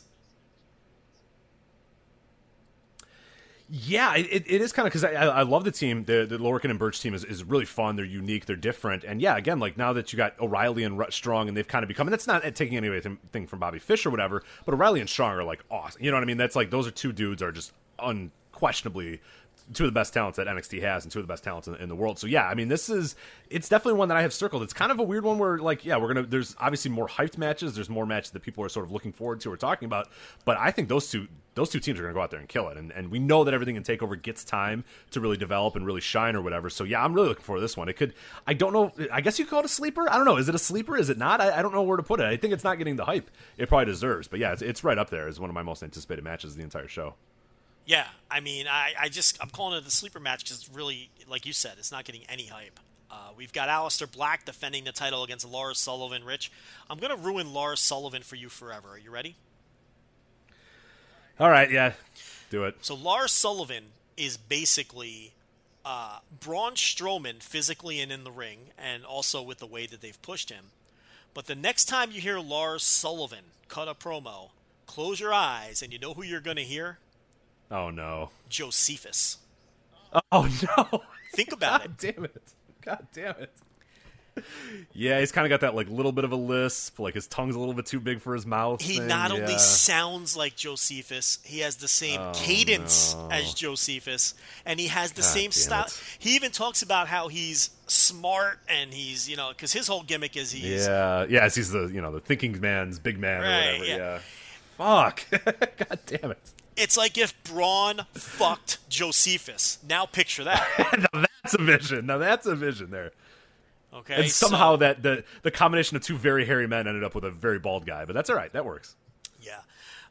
Lars is way too similar to the Braun thing for me. I'm not a big fan of the unstoppable monsters that are in handicap matches all the time, and I think it just buries everybody. We'll talk about that. Yeah. We'll talk about that here in a second. Will. That handicap. Oh my god. And Black, look, Lars has he's better than people think, and Black has done better in singles matches than I think in this company than he did on the independent circuit. To be completely honest, I think if you talk to the guys from Brit Wrestling Roundtable, Black was a guy who the knock on him was sometimes he would have poor singles matches, but he's done well here. But Aleister Black's title run is completely overshadowed by Tommaso Ciampa and Johnny Gargano. There's no question about it. He plays second fiddle to that feud. and that's just the way. I think it's overshadowed by just about everything on that entire show. And that was going to kind of be my thought about that is I have no feel for this match because, I mean, I watched all the build. I went and kind of I'd been maybe 3 or 4 weeks behind on NXT, so I really binge watched it over the past few days. And when it was all done, I was like, that's your main event? Like, that's your NXT Championship match? I know it's not going to be the main event, obviously. Ciampa and Gargano is going to be, but there's just nothing in this feud. It's fine, but I have no feel for it. And I got no feel for this title reign. I got nothing in this match. And watching the TV, I thought would really kind of turn it around a little bit. And I got to that last night, and I'm like, all right, let's go. Obviously, for what it's worth, we're recording as NXT is their go home show has been playing as we're recording this. And I don't know, maybe there was some amazing thing in there, but man, with 1 week to go, I had no anticipation for this match. I didn't care one fucking lick. I mean, this is my least anticipated match on the entire card. I don't disagree with you. It's the least built for sure.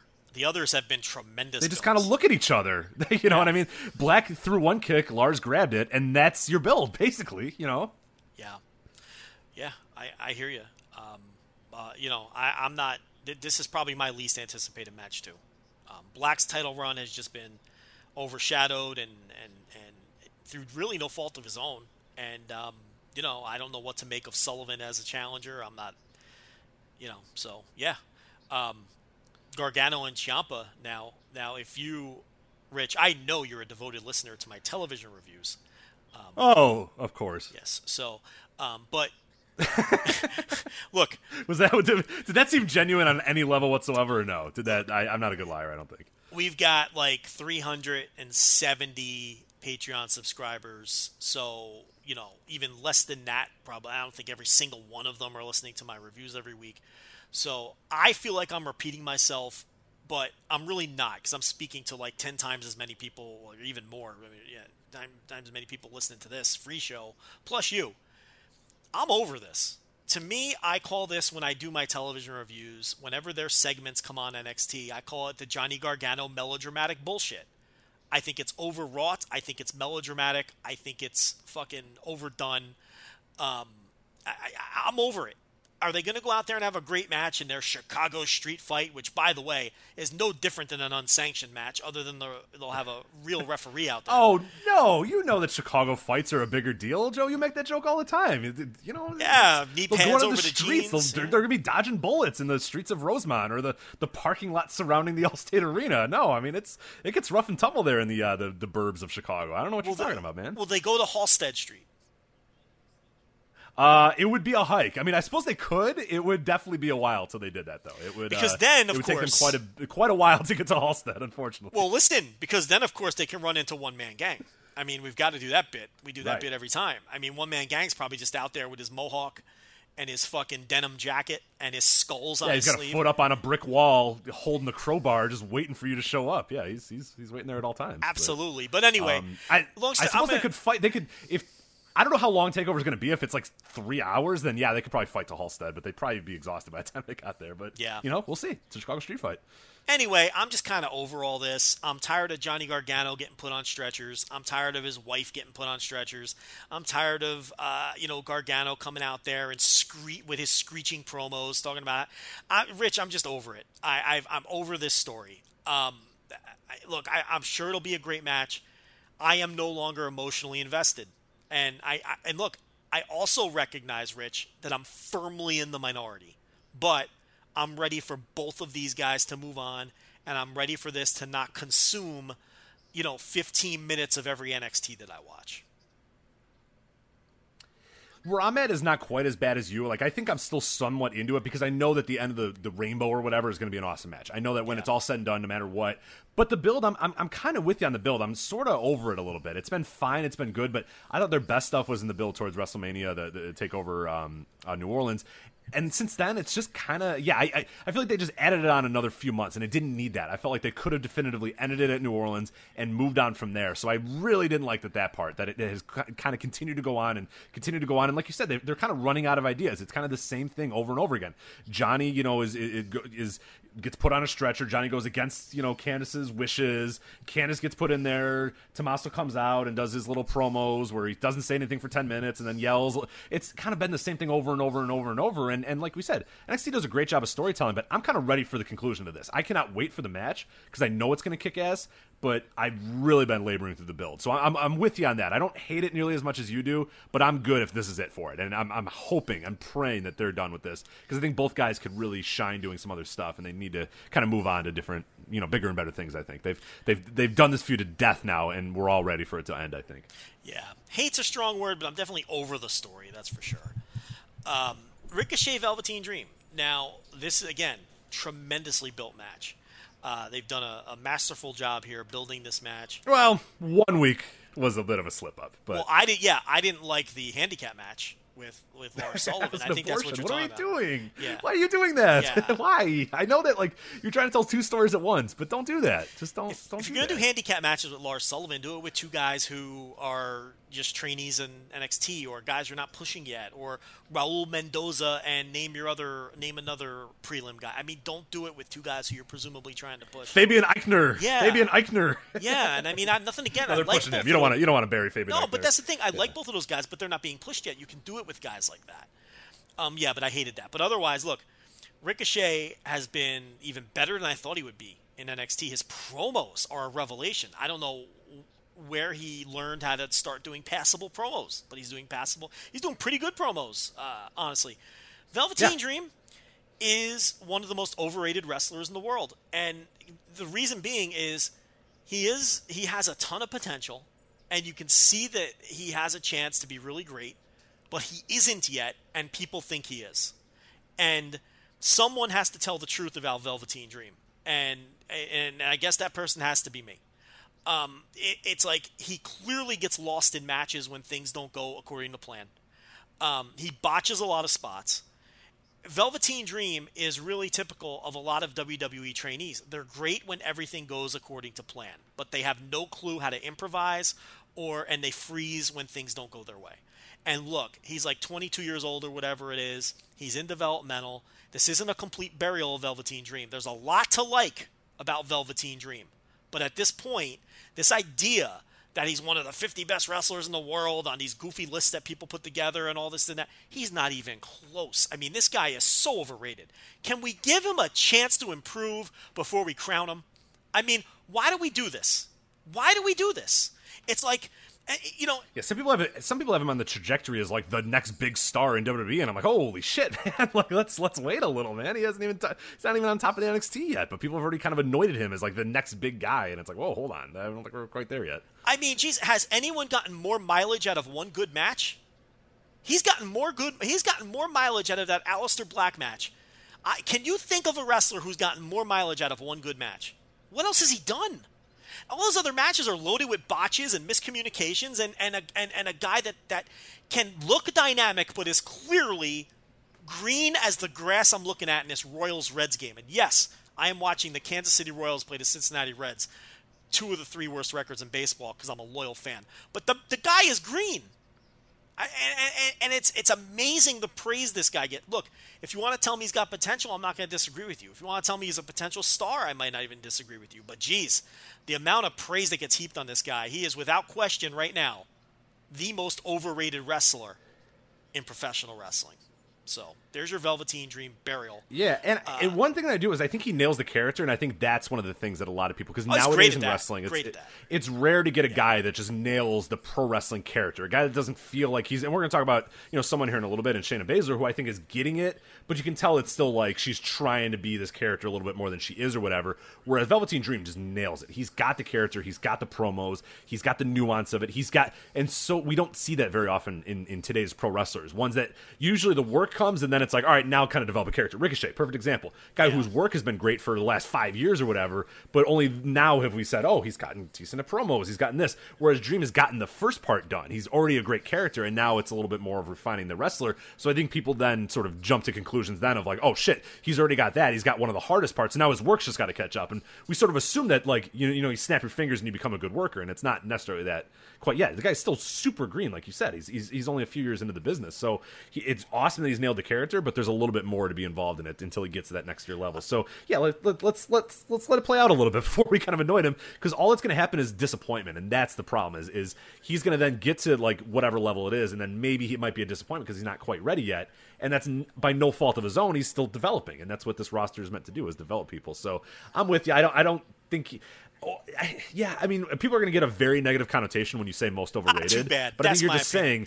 saying that. You're just saying that the people sort of put him on a pedestal or to anoint him as something bigger than he is right now, and he's good and he's showing potential and all that sort of stuff. But let's kind of reel it in a little bit. He's not at that level quite yet. No. But I think a lot of it is because, like I mentioned, he's got the character down to a fucking science, and that's hard for a lot of people to do. So we sort of then assume, oh well, he's ready to go then. And it's like, well, none of the work's the other part of the equation, and he's in no level ready to go on that quite yet. And we see any match that breaks down even a little bit turns into a complete disaster. The Cassius Ohno match, he's in there with Chris Hero, for God's sakes. Yeah. One thing goes wrong and the whole thing's a disaster the rest of the match. Yeah, I mean, he's a guy who, he's not even close to being a great wrestler. I would argue he's not even a good wrestler right now. He's a young wrestler who's learning, who has the tools. He's got some, look, that elbow drop, there's some dynamic things that this guy does, but, he's a young wrestler and he's learning. And the other thing I have concerns with are his maturity level and his personality. He was allegedly gone for all that time because he was in rehab, allegedly. Okay, so that's a giant red fucking flag. Okay, and he's always had personality and maturity concerns. Those are giant red flags in his company, because if they have enough of you with that shit, okay, they'll cut your ass loose. So there's a lot to like with Velveteen Dream, and there's a lot to be very, very wary of. So I personally am still in the show me stage with Velveteen Dream. I am in the show me stage. And admittedly, it takes wrestling.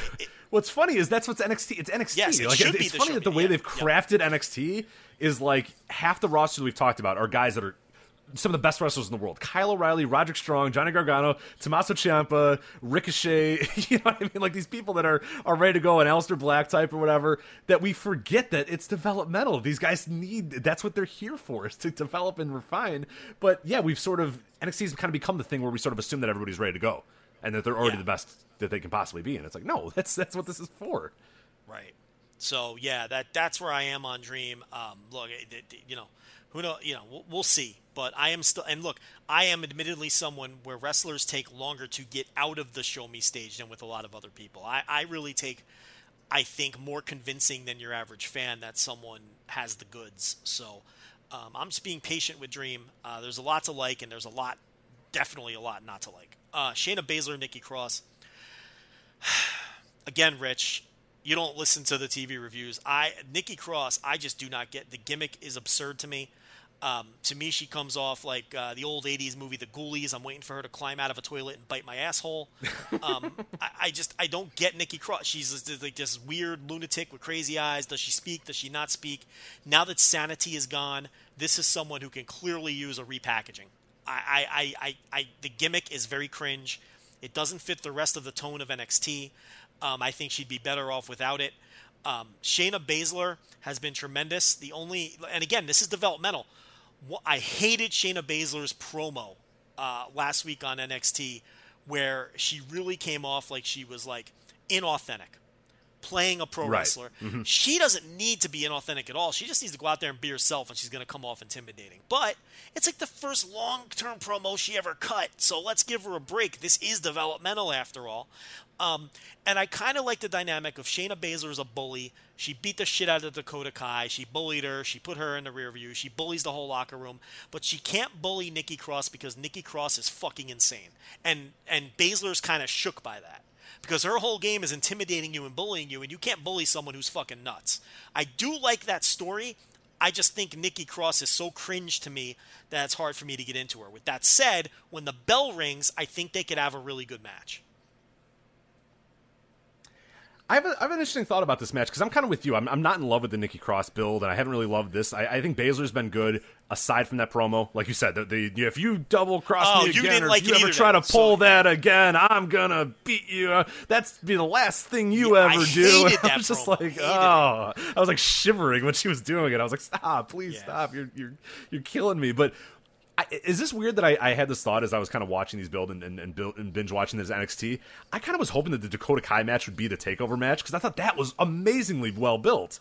And even if Baszler went out there and just blitzed her, I'm fine with that being the takeover match. I thought that would have been so much because this Nikki Cross thing, you're getting this build towards the Kai match, and that's going on for 3-4 weeks or whatever. It blows off 2 weeks before TakeOver. Nikki Cross comes out, just starts screaming about nonsense. She gets a visual pin over Baszler, which I hated too. That's another thing that I just dislike.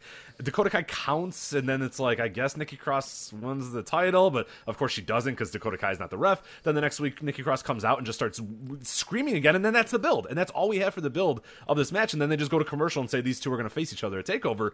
To me, like, the Dakota Kai thing was a way better build, and I know that was sort of meant to get Baszler to the next level. Yeah. But when that match was over, I was like, shit, I kind of wish that was just on a TakeOver because I would love the idea of everybody knows that Kai has no chance, but then those hope spots that she had in the match would have been incredible in a live crowd. I think the crowd would have rallied behind her and said, yeah, we really want, Kai to do this, and then she would have just gotten beaten down, like, because I thought that match was awesome. I thought Baszler just in 1 second just latching her and putting her in the sleeper and making her tap out was a super cool little visual. But I know, like, everything about that build and everything about that match I loved, and then it was like, oh yeah, like, now we got to build towards Nikki Cross and TakeOver. It just felt like such a drag ever since then. I was way into the Kai story, so I don't know. I know it doesn't make sense maybe on a TakeOver show for that match, but I don't know. I think they could have done a better job of that, and I just don't like this Nikki Cross thing. It's just, I don't get what they're doing. I don't get why Baszler, it's just, I don't know. I'm not into Nikki Cross either, so I'm kind of with you. Yeah, I mean, the idea was they're not ready to push Dakota Kai. Dakota Kai was just to get Baszler over as a bully killer.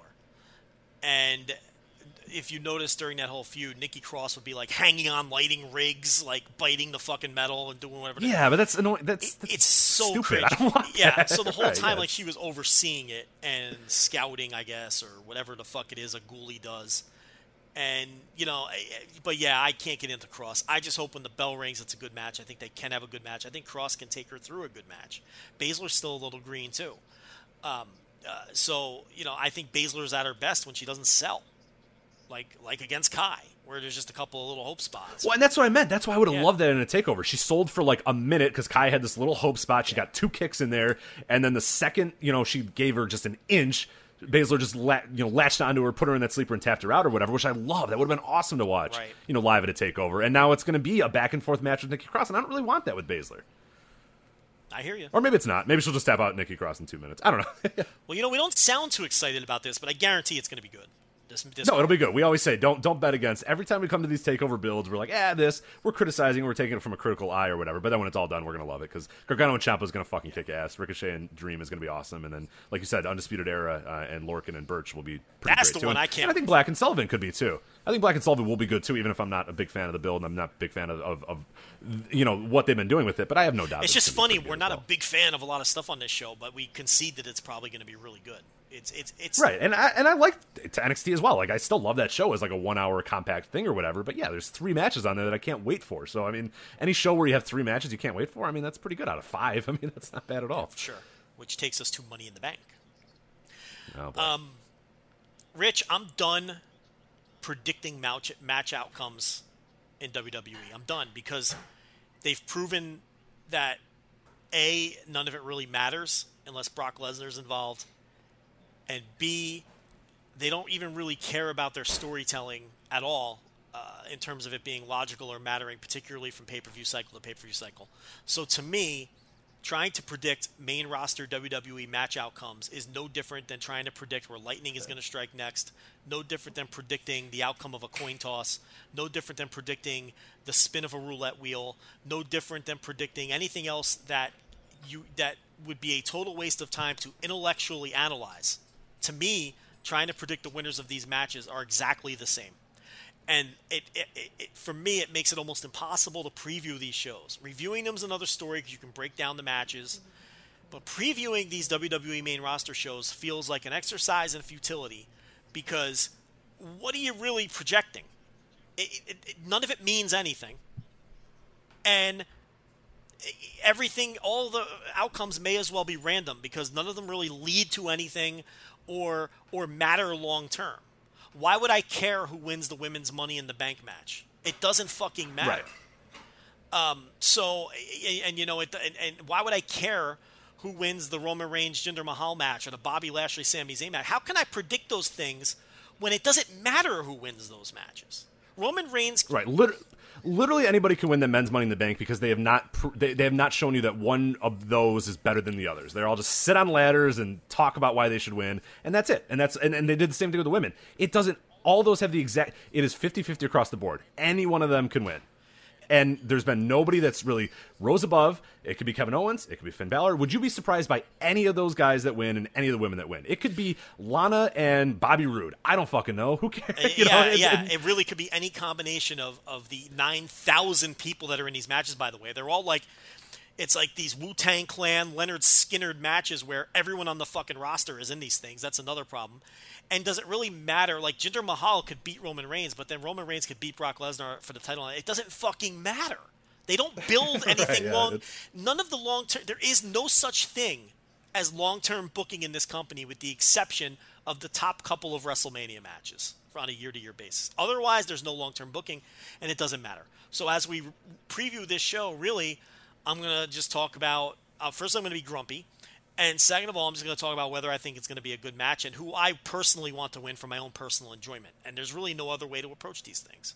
So we start off with the Bludgeon Brothers defending against Gallows and Anderson, and the Bludgeon Brothers is one of the few things they've done recently that I've enjoyed because I think the Bludgeon Brothers are getting a classic, solid, traditional pro wrestling push. They beat everybody up and they win all their matches. And they're the champions. I like that. I can understand that because that's the pro wrestling that I've seen my entire life. I don't know what the fuck the rest of this shit is that this company does, but this I understand. These guys beat everybody up and win all their matches. I like it, and I hope they win again. Yeah, it's simple, and I do hope they win as well.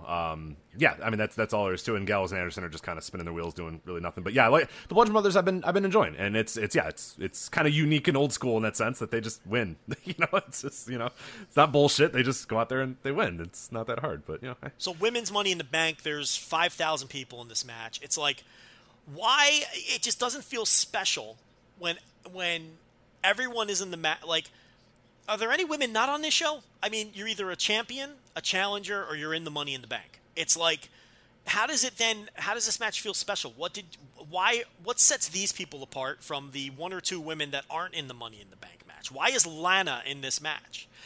Shouldn't it just be the top couple of contenders from each brand, make it feel special, like they really earn their way there? But there's 8 fucking people in the match. And like you said, it doesn't fucking matter. Any one of them can win it. And it's like, to me, I have 2 problems with both of these Money in the Bank matches. Number 1, I've had it with ladder matches. If the NXT ladder match from New Orleans wasn't going to move my needle, I now realize that nothing will. Because that was a match that was universally praised, and I thought